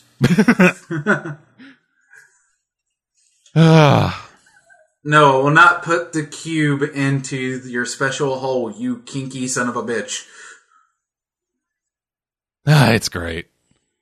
Put the cube into my chest. So the two other kind of big changes mechanically that they made from previous Doom games, aside from double jumping, is the glory kill system, which is when you do enough damage to an enemy, they will go into like a prone kind of state or like a stunned state. You can then run up on them and just hit one button and instantly kill them, at which point they will just fucking barf out health packs. Now, there is one thing I have to say appreciate, and it's subtle, and most people didn't pick up on it. That is what they didn't change about the Doom games. You never have to reload. Oh, no, not at all. Not at all. Like, that's not even a button. The bullets just magically get rechambered. Yeah, and actually, when you have a gun, if you hit the R key, it will then just switch out whatever fucking attachment you have on it for different upgrades. Yeah. That is awesome. But yeah, so it's you like so they gorge out fucking health or whatever, and then the other one is the chainsaw. When you use the chainsaw, it insta kills enemies, and they fucking barf out bullets. Seems fair. Yeah, and the chainsaw isn't like infinite use. It has like 4 fuel cells, and the bigger the demon, the more fuel cells it needs to actually cut them. Yeah. Yeah, it's shit like that. I actually watched a little documentary thing that Danny O'Dwyer did for NoClip about Doom. And one of the things that one of the game directors was talking about in terms of like designing the gameplay, they are very focused on like move forward combat. And that's kind of why they added in like stuff like the glory kill system or the work with the chainsaw, because with most games, if you run into a room fucking full of enemies, you would instinctually back up. In this game, because everything that you get, because getting close to them actually gives you benefits, you're kind of encouraged to get closer to them just kind of through regular gameplay. You're encouraged to charge in like an idiot, because that's actually not a dumb thing to do in this universe. Yeah, because that's how the Doom Slayer roll, motherfucker. Yes. My only kind of problem with it is that every once in a while the textures will kind of bleed in. Yeah. But it is so fucking minor a complaint. Out of the AAA realm, I'll put it at from what little bit I have played, because I played it about 2 hours. For one of my friends is like, okay, now can I have my fucking system back? I'm like, yeah, damn it. Yeah, at which point you try to glory kill him. I was just like, where the fuck's my chainsaw? It is probably the best game that came out of AAA last year. Probably. I don't want to say, well, to me, it is the best game of the AAA. I don't know if I want to say it was my favorite game out of last year, because Stardew Valley is kind of up there for me. And I'm not even joking. Okay, like, well... And those are two horrible extremes, I know. Yeah, so moving on to another game that came out of AAA. It's a first-person shooter and is also really fucking good. Titanfall 2. How's the campaign on that? It's solid. It is really solid. Like, all of the humor and, like, story beats or whatever are nothing new. This isn't fucking breaking new ground in video game storytelling. It's retreading stuff we've seen before, but it's doing it well. It's doing like the fucking robot and man routine of the man says something like fucking quippy and whatever, and the robot takes it completely literally. Yeah. Like when you get a new loadout for your Titan as you're going through, and then one of the options is like, I think somebody's in love, and then he like goes through the like base components of what he has determined love to be, and then he finishes with, I've determined I am 50% in love. What the fuck? But yeah, and then like over the course of the game, you two develop a relationship, and you can see it coming from the fucking first second of that goddamn game that Titan's gonna die. Which he does. And it's big and dramatic, and it works. Yeah, it works for someone who hasn't seen those beats before. How do you save the day without a robot? But no, and like even knowing those beats, I was like, okay, yeah, fucking, I'm feeling something. So fuck it, I guess it worked. Right.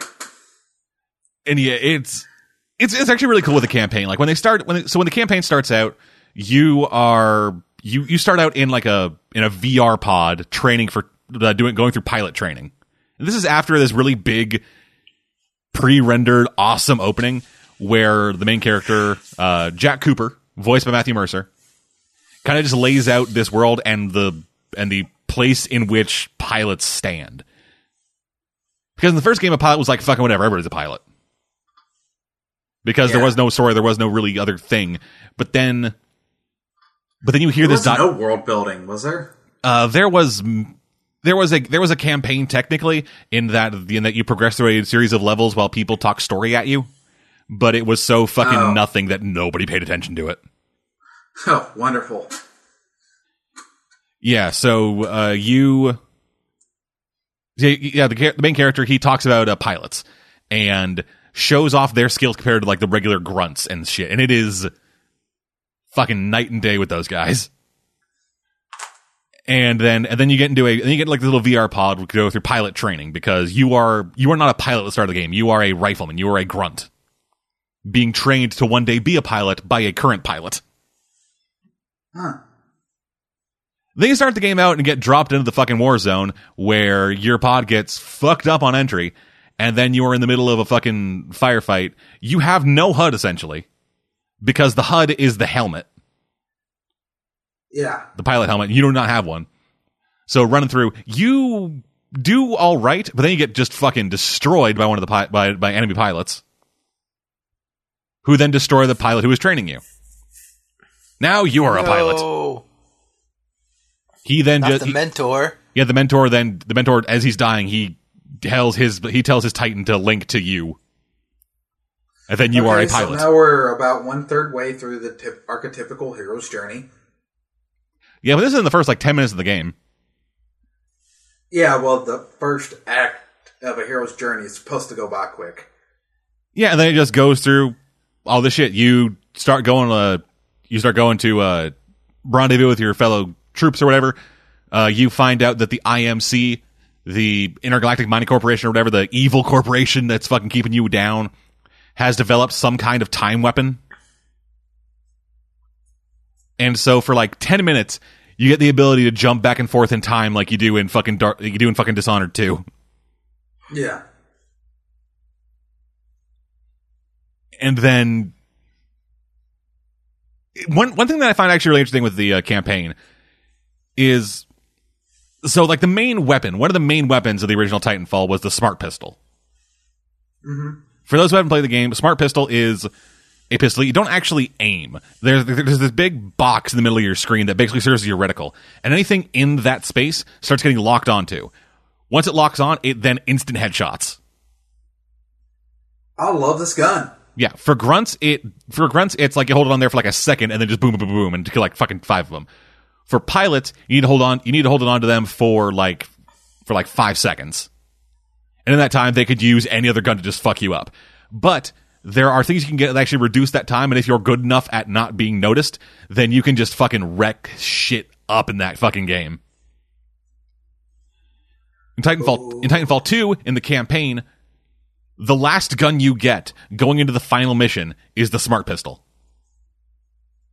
I wonder why, because it doesn't sound overpowered at all. Yeah, they are treating it as a power-up. It is like, hey, it's the fucking final mission. Go goddamn nuts. And the final thing is just this big fucking wall run as you just fucking headshotting dozens of guys. And you got the fucking Smart Pistol out of your goddamn Titan's eye. Like BT, he got super fucked up and so he couldn't really move anymore. So what he does is like you take off his like fucking you take off his fucking face basically. Open up both sides. One side is the smart pistol. The other side is some kind of like power up thing. I'm not really sure what it does. And then you fucking rip out his actual eyeball, which is where the entirety of his being is. And then you go and you get a new Titan and you fucking put BT in it. He's like, yo, dude, what's up? Gives you a thumbs up and then you fucking go into the final mission. And it's this big climactic thing where you're fucking destroying Tesseracts or whatever. And then it also has hooks for a sequel that don't feel too tacked on.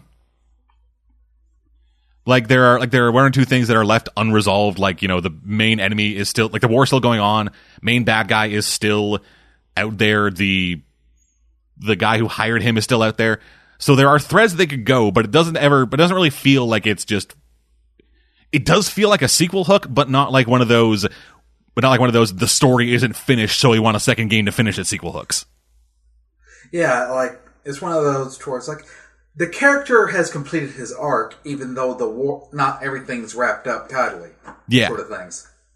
Okay, because that was something that I was about to be worried about. It's like, you know, there are threads and stuff. I'm like, oh no, don't tell me. But because like as long as like a character completes an arc, and this goes for any sort of story-based medium, yes, you can sequel bait if, even with the slight amount of sequel baiting, of like, yes, the conflict isn't resolved, but now you can just fanfiction that out if we never make a sequel because, you know what's going to happen. We just wanted to tell a story about character growth instead. Yeah, like Jack Cooper is not much of a character. He's the character of a militaristic first-person shooter. Yeah.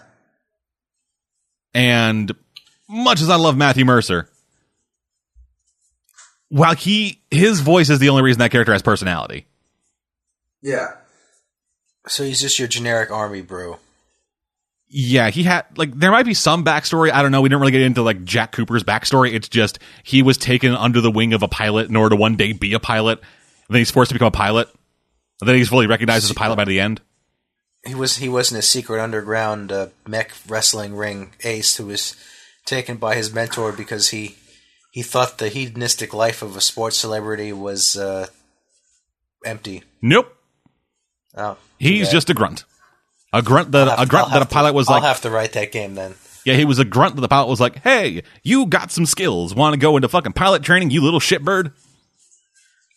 Yeah, actually, there was What didn't this game get like a free weekend for the multiplayer a little while ago? Yeah, it was like some part of the beta or alpha, I think. Where it's like, hey, we're going to stress test shit. Everybody, get on here. Yeah, and so the mode that they were stress testing in that was some kind of bounty hunt mode, where it worked like standard like multiplayer, but instead of it being like team deathmatch or whatever, it is that in areas pods will drop containing, you know, grunts or whatever. You kill them and earn money. Then at the end of that round, the bank opens up and you have to go deposit your money into the bank. That then gets added to your team's communal pool. If you get killed by an enemy pilot, then you lose half your money. If you kill an enemy pilot, you get half the money they had on them. Wasn't that mode in the first Titanfall? I don't think so. I don't remember playing it. Because I remember hearing about them wanting to do something like that in the first one. And it just might not have happened for whatever reason. Okay, well, yeah, so that was the beta, and then going into the game, I was like, oh, okay, I'll fucking try this out. Turns out there are 90 people playing that. Then I go into attrition, which is the team deathmatch, and there are over 4,000. Oh, Jesus fucking Christ. So TDM, I guess, all the way to the end. Yeah, in that, the multiplayer still works fine. It works like Titanfall 1 did. Like, that game, the gameplay was never the problem people had with that game. And this, it builds on that, adds some more stuff to it, and it all feels really good. I think the problem with Titanfall 2, or 1, my bad, that most people had was that, well, I gotta pay $60 for this game, but it's multiplayer only. And those don't typically do well because you feel like you're getting shafted. Yep.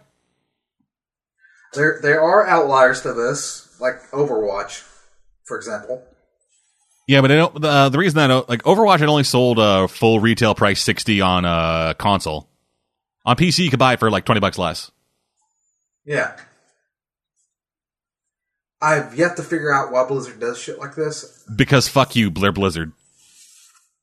I think it's because fuck you, PC Master Race, damn it. That's who we program for. You guys are a fucking afterthought. Pretty much. Yeah, pretty much. Anyway, moving on. I got Thumper. The rabbit from Bambi? No. That was my first thought, too. So Thumper is a weird... I'm glad I wasn't alone. So Thumper is a weird-ass rhythm-esque game. And it's called Thumper. Yeah, so you are a metallic bug going down a track. Okay, you weren't lying. This is weird. I'm intrigued.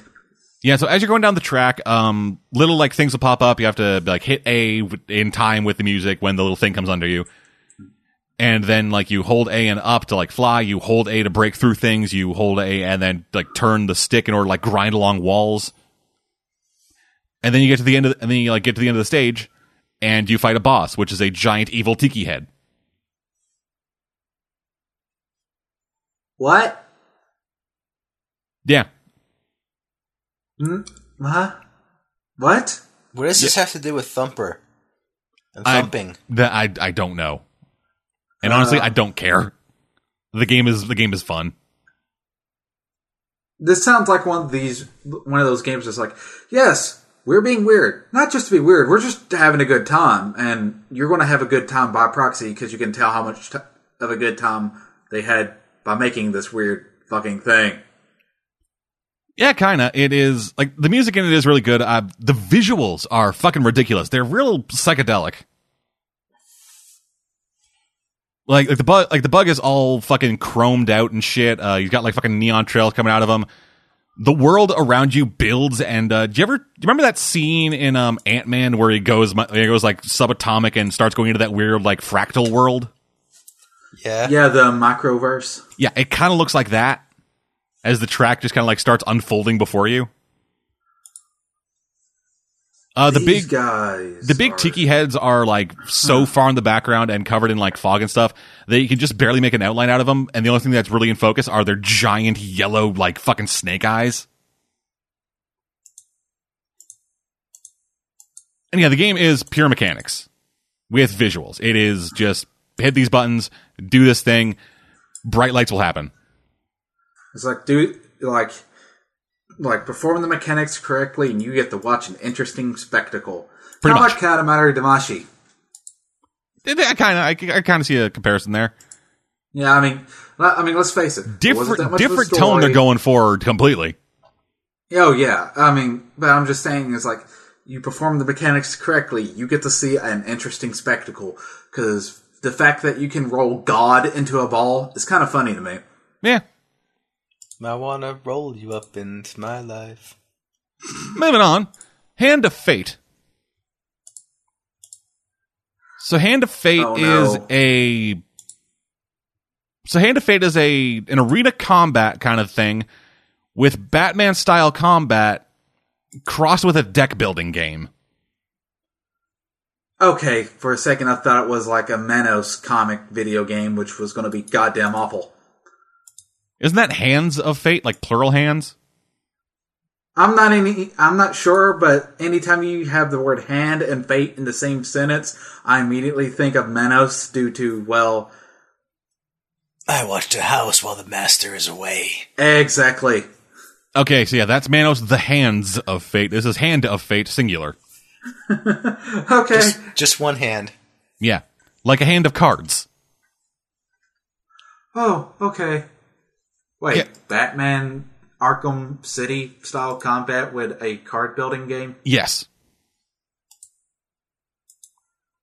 So how it works is I'm typing this down now so I can check it out later. Yes, so how it works is you sit down at the table of some old wizard kind of person. He's like shuffling a deck of cards, and then he lays out the cards before you. And so you are a like game piece moving across the cards. Every time you move across a card, that card is then revealed, and you get whatever it is. Like, it could be a weapon, or it could be a piece of armor, or it could be food, or health, or something. And then as you're progressing, you can find, like, event cards. You flip it over, and it's like, oh, you find a fucking crevasse. What do? Like, just ignore it or climb down it. You can climb down it and then find something else, like a weapon or food or whatever. Or you can climb down it and find treasure. Or you can climb down it and find nothing and lose health or food. And then at certain cards, an enemy will pop up, like two bandits or like 3 fucking archers or something. And so when that happens, the combat then goes into effect, and all the cards that you've picked up that are equipment then turn into real equipment on you. Huh. And then it goes into the combat, which is based off the Arkham style of combat, but it is not as good. It feels a bit clunky. Like, things don't always match up exactly right. It feels a bit slow and stilted at times. Oh god, that would fuck me up. But it still functions fine. Like I'm playing that, I'm like, oh, this isn't as good as Batman, but I'm not thinking like, oh, this feels terrible. Well, it's funny that you went from a rhythm game to this, because the combat in Arkham Knight and all those other games, all really rhythmic. Well, is originally supposed to be a rhythm game. I am not shitting you. That makes a strange amount of sense. And they've transformed it into, it's like, okay, how about instead of it being a full-on Batman DDR, we tone it down a bit and make it something a little bit more feasible, but still has that rhythm mechanic. Yeah, this is like that if they had really terrible rhythm.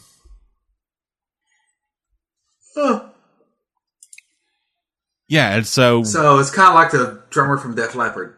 Kind of, yeah. So he has like the set of cards laid out. You progress through them how you will, and then when you get to basically the end, you fight a boss, which is a stronger version of any of the guys that you fought, or like a better version of any of the guys that you fought that have some kind of special ability, and a small number of lackeys. So you take them all out, and then you get that villain's card, which then goes into this chest of cards that you have. And then he lays out a new set. I think you build a new deck. Mm-hmm. And you get like tokens and stuff that add stuff to like the pool of cards that you could potentially get. Like tokens and shit that then break, and it's like, oh hey, now there's fucking 2 more weapons in this thing. Or hey, now there's a weapon that does like fucking +4 damage. Or oh hey, now there's fucking 5 more villains.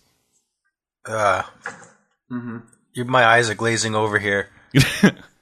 I can't follow this no more. It's really cool. I want to play it, if that makes sense. Yeah, it is. But it sounds like it's something hard to talk about, and it kind of is. You know? It is like a game along the lines of like Legendary or something, where you're just like building a deck of cards. You're building like your own hand and stuff, and every turn it like refreshes. Yeah. But that mixed up with just like the fucking Dark Knight, like the Arkham Asylum, like Dark Knight missions or whatever, where you're just fighting dudes in an arena. It's really cool. Moving on, I got a couple of free games from PS Plus. Well, one free game. I got 2 free games from PS Plus. I only played one of them. Stories, The Path of Destinies. Mm-hmm. There is an evil frog who is ruling the land with an army of crows. You are a fox pirate who is trying to track down a rabbit boy. Then he dies, so you have to go deliver a book to the resistance that's trying to take out the evil frog king. So it's a furry game. Kind of. Okay. Everybody is voiced by one guy. Oh, fuck me. Who? Really? But it's not like the one guy is the narrator. Because this is being told like a book. It's being told like you're having a story read to you. Is the voice actor at least decent? Yeah, he's fine. He's actually pretty good. And like when he does called? Stories, The Path of Destinies. Okay. And yeah, so Continue. so it's all being played from like a top-down isometric perspective. Combat is fairly simple. Like you have like a parry, you have basic attack, you have a dash ability. You eventually get a hook shot that lets you like grapple enemies closer to you. And it also has a kind of a branching path system where at certain points in the story you will be given a choice. Like the choices that I have are the choices that I remember getting are like we can like you eventually meet a rabbit buddy of yours who used to be a pirate with you but now working with the resistance. And so he says, "Hey, I have a plan." And so the options are to either just say, "Hey, okay, what's the plan?" And go with the plan, or just say, "Fuck your plans. I want to live through this," and then go do whatever.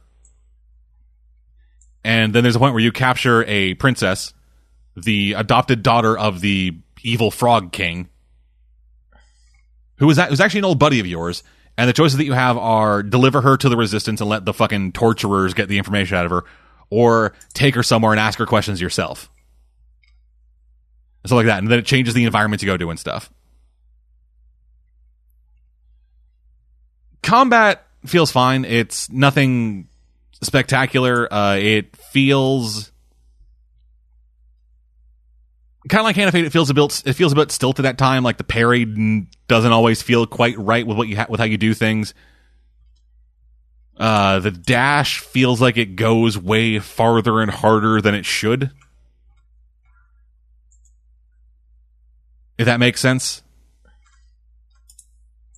Yeah, like it's like normally when a dash in most video games, it has like there might be some variance, but this one is way out of the normal range. Yeah, it is. It's like a fucking like full on magic dash. Like you fucking turn into fucking particles. Like a teleport dash more than a normal dash. Yeah, kind of. Like it's good to like get out of a scrape or whatever, or like get closer to an enemy who is like stunned. But when I do it, I always forget how far it actually goes. And yeah, writing is a bit rough. Like it feels like a early draft of a comedic script. Like it's them like trying to do jokes and stuff, and the jokes don't come across that funny. And it also doesn't help when the joke is then followed up with the narrator going back to like his middle voice, just saying "said Rayleigh" in a fucking tone or whatever. Mm-hmm.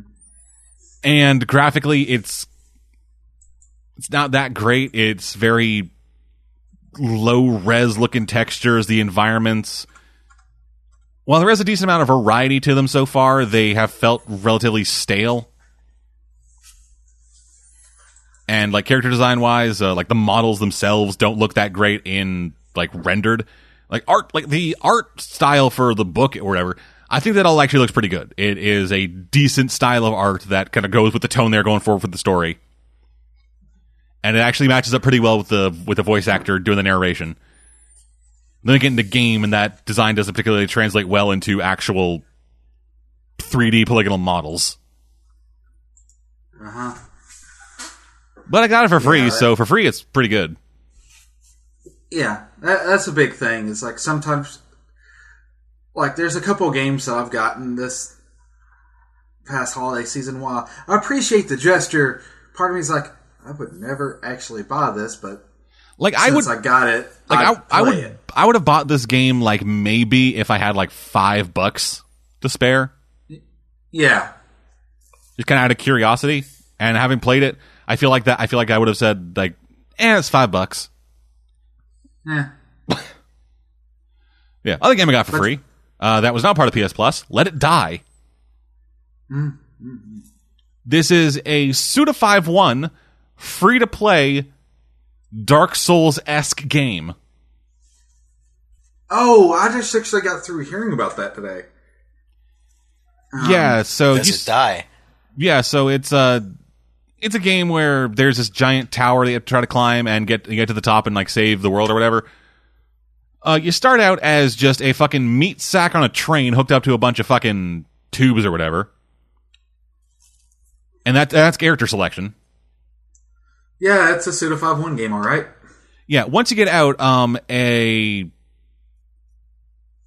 guy with an accent that I can't really place, that is dressed like the Grim Reaper, has a skull for a head, and is wearing like fucking novelty glasses, but his hands are just regular hands with gloves that have like bones on them, like, you know, a skeleton costume. Yeah. And he comes skateboarding up to you. His name's Uncle Death. He teaches you like the basics of the game and whatever, and then after you learn like base mechanics, he teleports skateboards off, then eats shit. Just face plants right into the subway platform. What? And then you get into actual gameplay, which is, it's just you have like right-handed attacks, you have left-handed attacks, you have 3 inventory slots on each hand, and it is all like dodging and kind of stamina based. There isn't a stamina bar, mind you. It's just as you use more stamina, you can see your heart through your chest. And as it starts beating harder, it starts getting brighter and brighter and brighter, and you can actually hear the beating just going through just once it gets high enough. And once it gets high enough, you can't really attack or dodge or anything. Mm-hmm. Like a Dark Souls. Yeah. Weapons you have are mostly improvised, like, you know, pipes. You find people with, like, nail guns or some shit. You find people with, like, buzzsaws at the end of sticks. And all healing and stuff is done mostly through mushrooms.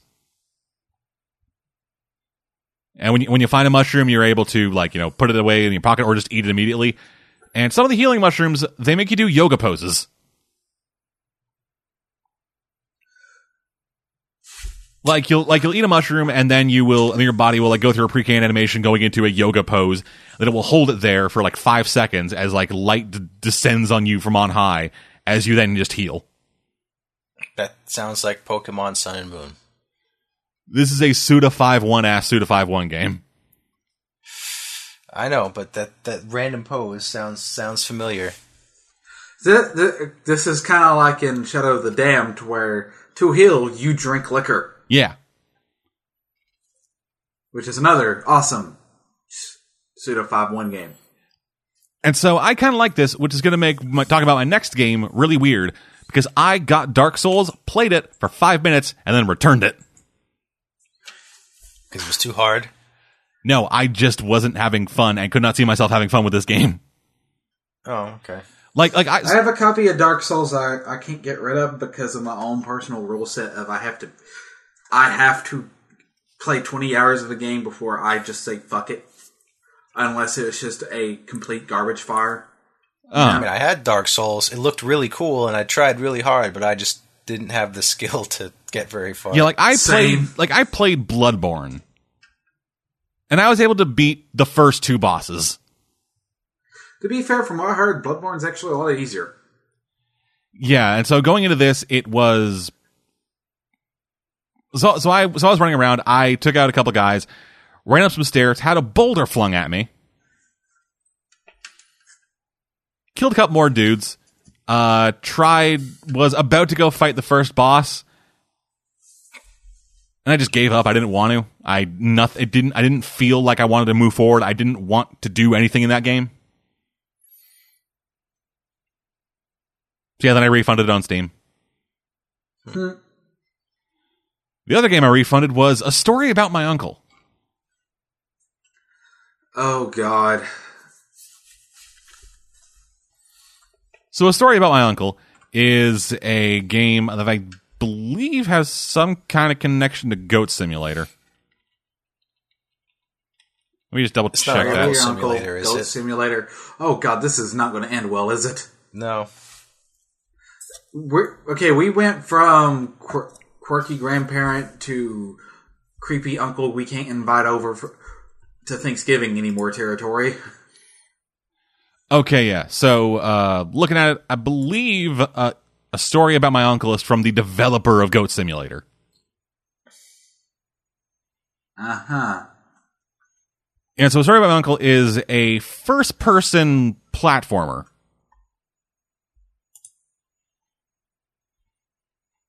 So you are a man telling a story to your daughter.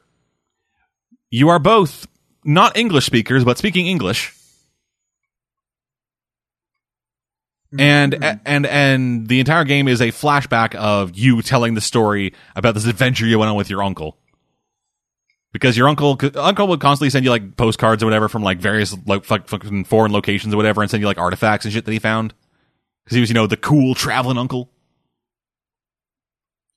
that your parents did not want you hanging out with because he's a bad influence on you. He's fucking saying drop out of school and come on adventures or whatever. But you need to fucking do your homework, young man.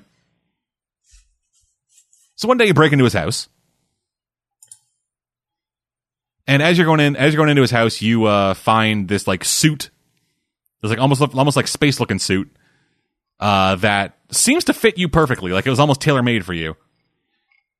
And then you go into his observatory, at which point you are jetted off to some fucking other dimension, where you, now using the suit, have some kind of super jump and like a energy tethering grappling hook. And it's about you traversing this world and trying to find your uncle. I got to the part where he found the suit, and then the game stopped working. So, right when the game's supposed to get good. Yeah, right when the game was supposed to start. Yeah, so what happened was I was like kind of futzing around with some options or whatever, seeing if I could get things looking better. And then when I went back to the menu, I couldn't select anything because I had apparently selected everything. So next to all the menu options is like a little circle, and when you have something like selected, that circle fills. I would then like so I was in like the graphics option menu, and I started moving my mouse around. And then as I would go over options, the option would light up and then stay lit once my mouse goes off of it, so that every single option on the menu was selected. Then left that menu back to the main menu. Still happened there.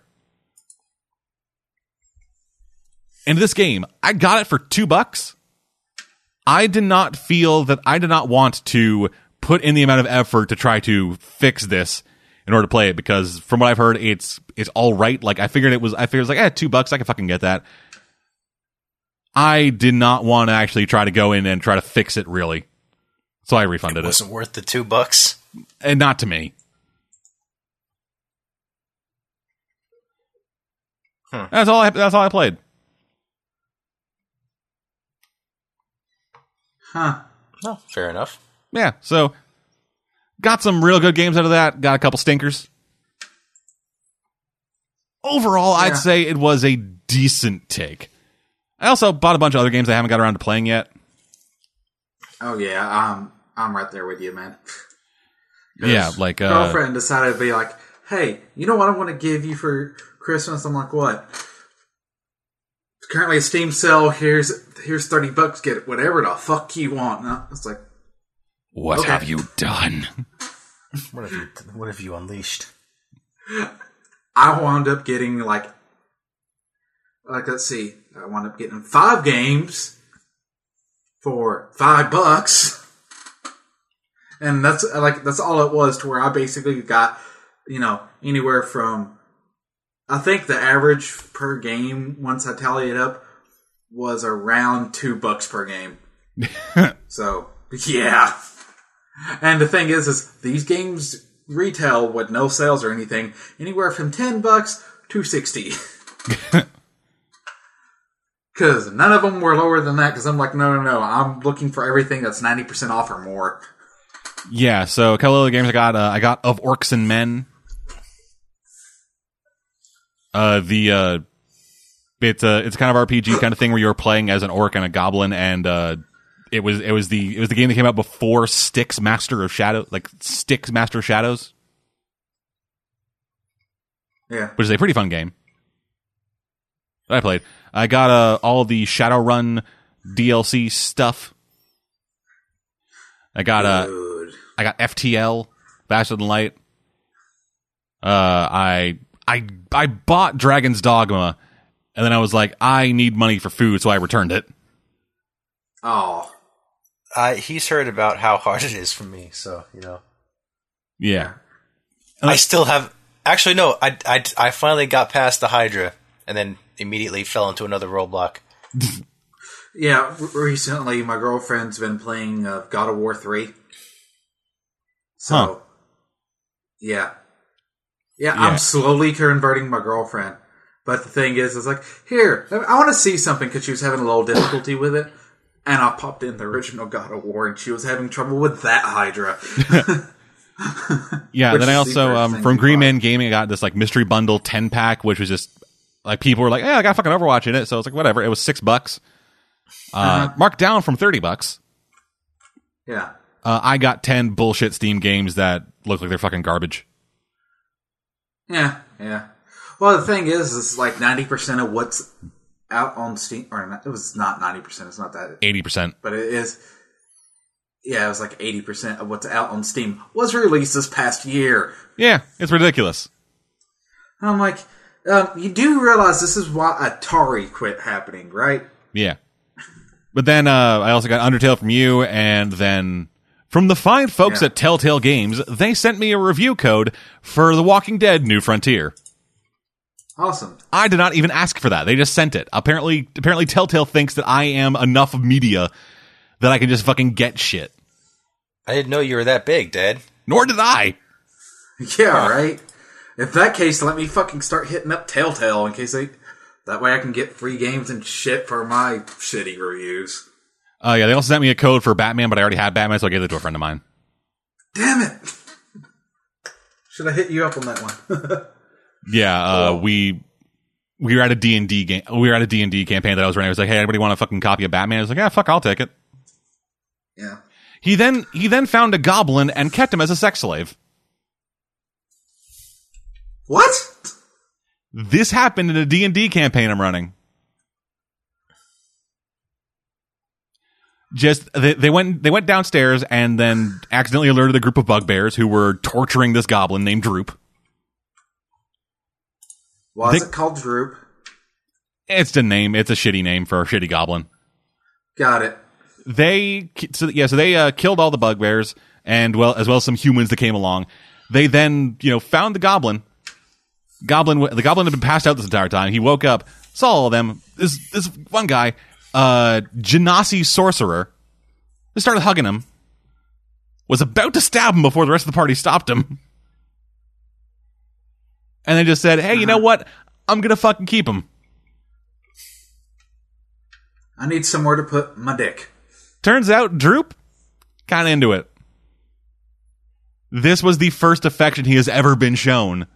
So he just fucking goes with it. Yeah, I have to watch my mouth around my friends nowadays about saying, hey, I would like X game. Because these little fuckers are enablers. I found out. And it's like, to like my reviews. And it's not because they want to like my reviews. They just want to see if they can find a game I can't beat in a week. God, I wish I had friends like that. Oh. No. Because they get some bullshit games to beat in a week sometimes. But sometimes it's very nice because I was like, man, I need to get Lego Batman for whenever the Lego Batman movie comes out so I can have a review involving the game to kind of boost the, YouTube behind the scenes shit, right? Yeah. Ad search relevancy. Play the algorithm. Yeah. The guy bought me the trilogy of Lego Batman games. Not all the DLC, which I'm fine with. Just the fact that he got me all the base fucking games. It's like, here, now review all 3 in the same week. And I'm like, oh no, fuck you. It's 1 game a week, asshole. I'm not doing that. Anyway, that's what I'm playing then. On to news. So first up, Aaron Flynn, the general manager of BioWare, has announced that on March 21st this year, Mass Effect Andromeda will be launching in North America. That was surprisingly fast. Yes, it was. They haven't shown shit doesn't bode for that well game for the yet. game, then. They've shown a couple of like fucking pre-rendered shit. 1 or 2 like early in-engine footage. But nothing in terms of what actual happened to the last game. They story. Rushed out BioWare did, which was Dragon Age 2, and that was terrible. Yeah. And just because they rushed it out, I'm not going to redo my entire schedule so I can play the algorithm on that one just because, nope. Whereas Dragon Age 3, they gave an extra year, and it was actually not too bad. But is it rushed out? Mass Effect 3 came out 5 years ago. They could have been working on this in the background this entire time. It could be. I don't know. It just seems a little sudden, because all of a sudden they're like, hey, it's coming out in 3 months. Yeah, sudden, yeah, but it was. Yeah, but the thing is, wasn't last year, didn't everybody get completely overhyped for everything? Yeah. And that kind of bit everybody in the ass to where the overhyped it was an okay game, not a great game. So I think what they're doing is hype management. Yeah, so looking at the development of this, Casey Hudson, former BioWare employee, announced Andromeda in 2012. That they were in the early stages of development. It wasn't actually revealed until 2015, so they had developed it 3 years before they showed it to the world.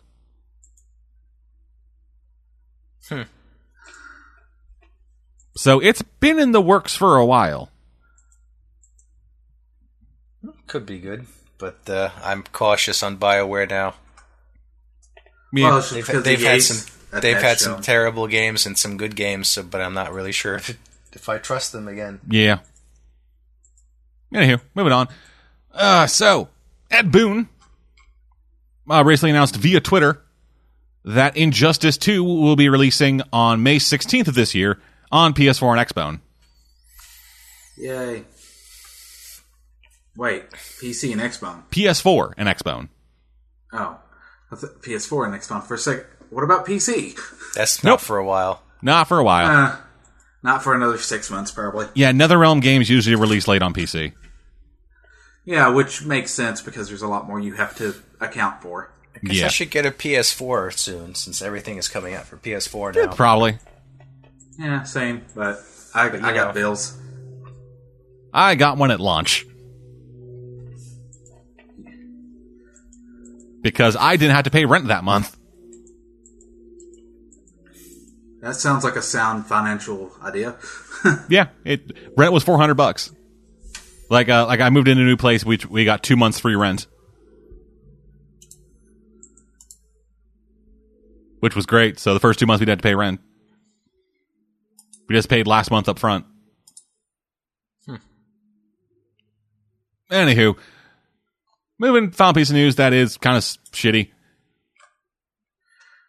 Microsoft has confirmed that Scalebound, their long-in-development game from Platinum Games, about the headphone-wearing jackass and his pet dragon, has been canceled. What? Yeah, had you seen this game? It was originally showed off a few years back at E3. And it looked kind of cool. It was about some guy who with fucking Beats by Dre headphones with a pet dragon. Like the two of them were fucking linked together. He had a fucking dragon arm, and it was this weird fantasy game with some fucking jackass from the modern day as his protagonist. Okay, that's weird. Yeah, it was being developed by Platinum Games. Makers of many beloved games and a few reviled games. Well, mostly with the reviled games, they didn't actually make them; they just published them. Legend of Korra, they developed. Yeah, okay, that one was on them. TMNT, Mutants in Manhattan, they developed. Yeah, I was talking about Mighty Number 9.5. Platinum did not work on that at all. Yeah, but they were funding it, so they got to slap their name on it. The fuck? I don't remember that at all. Yeah, they slapped their name on it because they actually needed... Because they wanted to get... They took more funding so they could take more money sort of thing. Their name's not on it anywhere. Or was it just their fucking... the Anime Scream Prom Night fucking commercial. You remember that one? I thought that was actually by them. That don't make sense. Because I know Concept didn't have enough money.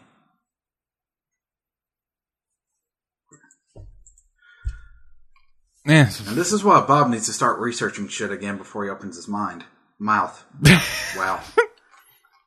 You're speaking. I'm through speaking, telepathy. but words are not coming out right. You're speaking from your mind. Yeah. So anyway, Microsoft. I'm mentally dyslexic at this point. I'm way too goddamn tired. So Microsoft sent a statement about Scalebound. After careful deliberation, Microsoft has come to decision to end production for Scalebound. We're working hard to deliver an amazing lineup of games for our fans this year, including Halo Wars 2, Crackdown 3, State of Decay 2, Sea of Thieves, and other great experiences. My bad. I had them confused with Deep Silver.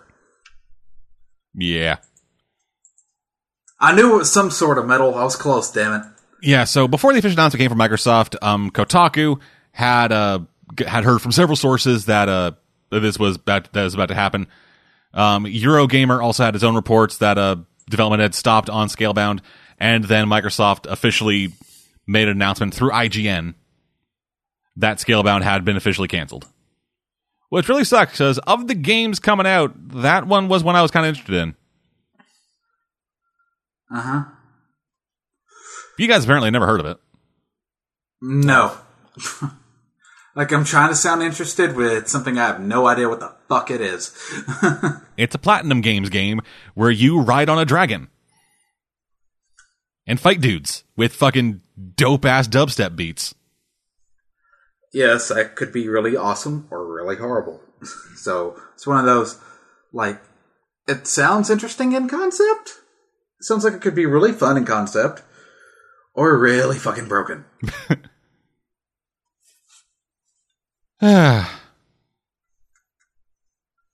Anywho, moving on. This is for news, on to new releases. For this week, fucking nothing really. It's January, folks. Sorry. Yep. Everything good came out last month for Christmas. Yep, and then next week, for January 20th, Gravity Rush 2 is coming to PS4. Yay. So get Hypu for your waifu or whatever. Yay. That's going to do it for this week. Thank y'all for joining us. That was a lot of releases and news. Yeah, it's fucking rolling in it this week. At the fucking start of the year.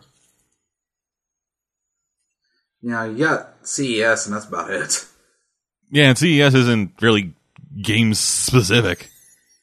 Yeah. And I did not understand enough about computers to be able to actually be really excited about that shit. I have a degree in this shit and I'm still like, oh, cool. I'm like, oh, heat pipes. Neato. I don't care. This laptop weighs 10 pounds. Now, there was that NVIDIA thing that was kind of cool. The 3-screened... That was Razer. Or Razer, my bad. Oh, yeah, did you hear about what happened? It got jacked. Yeah, both prototypes got jacked. Yeah, Razer has this fucking thing where it's like a laptop with 3 screens on it that are all 4K displays. And the prototype's got fucking jacked from the fucking hotel room. And this makes me ask 2 questions real quick. Was it industrial espionage, or is it just somebody wanting, I want some shit, and that's the first question. The second question being, how stupid is this person? Because if it isn't for espionage reasons, because you're going to get caught as soon as you connect it to any network that connects to the internet anywhere. Period. Nog is going to air gap it. Gonna put that shit in a Faraday cage and move all of his game installs over onto it using fucking portable hard drives. Oh, God. It's the way of the future, dog. God damn it, I really should hang out with you more when some of the shit comes out of your mouth. Fuck you, DRM. I got a fucking my passport from Western Digital. Y'all can't stop me, bitches. Anyway. I think over this It's funny is when I went to college, they actually gave those things out to anybody that got to their second year of college, because at that point, you needed to start building a portfolio. We'll be back in 2 weeks' time. Another episode of the DesktopRods.com Video Games Podcast. In between now and then, they're going to be having our regular run of News Baby Reviews podcasts. All kinds of bullshit, but until then, I'm dead. And Alex. I'm Ziploc Bob, and I'm dead tired. Yeah. And we will see you guys next time. Bye. Bye.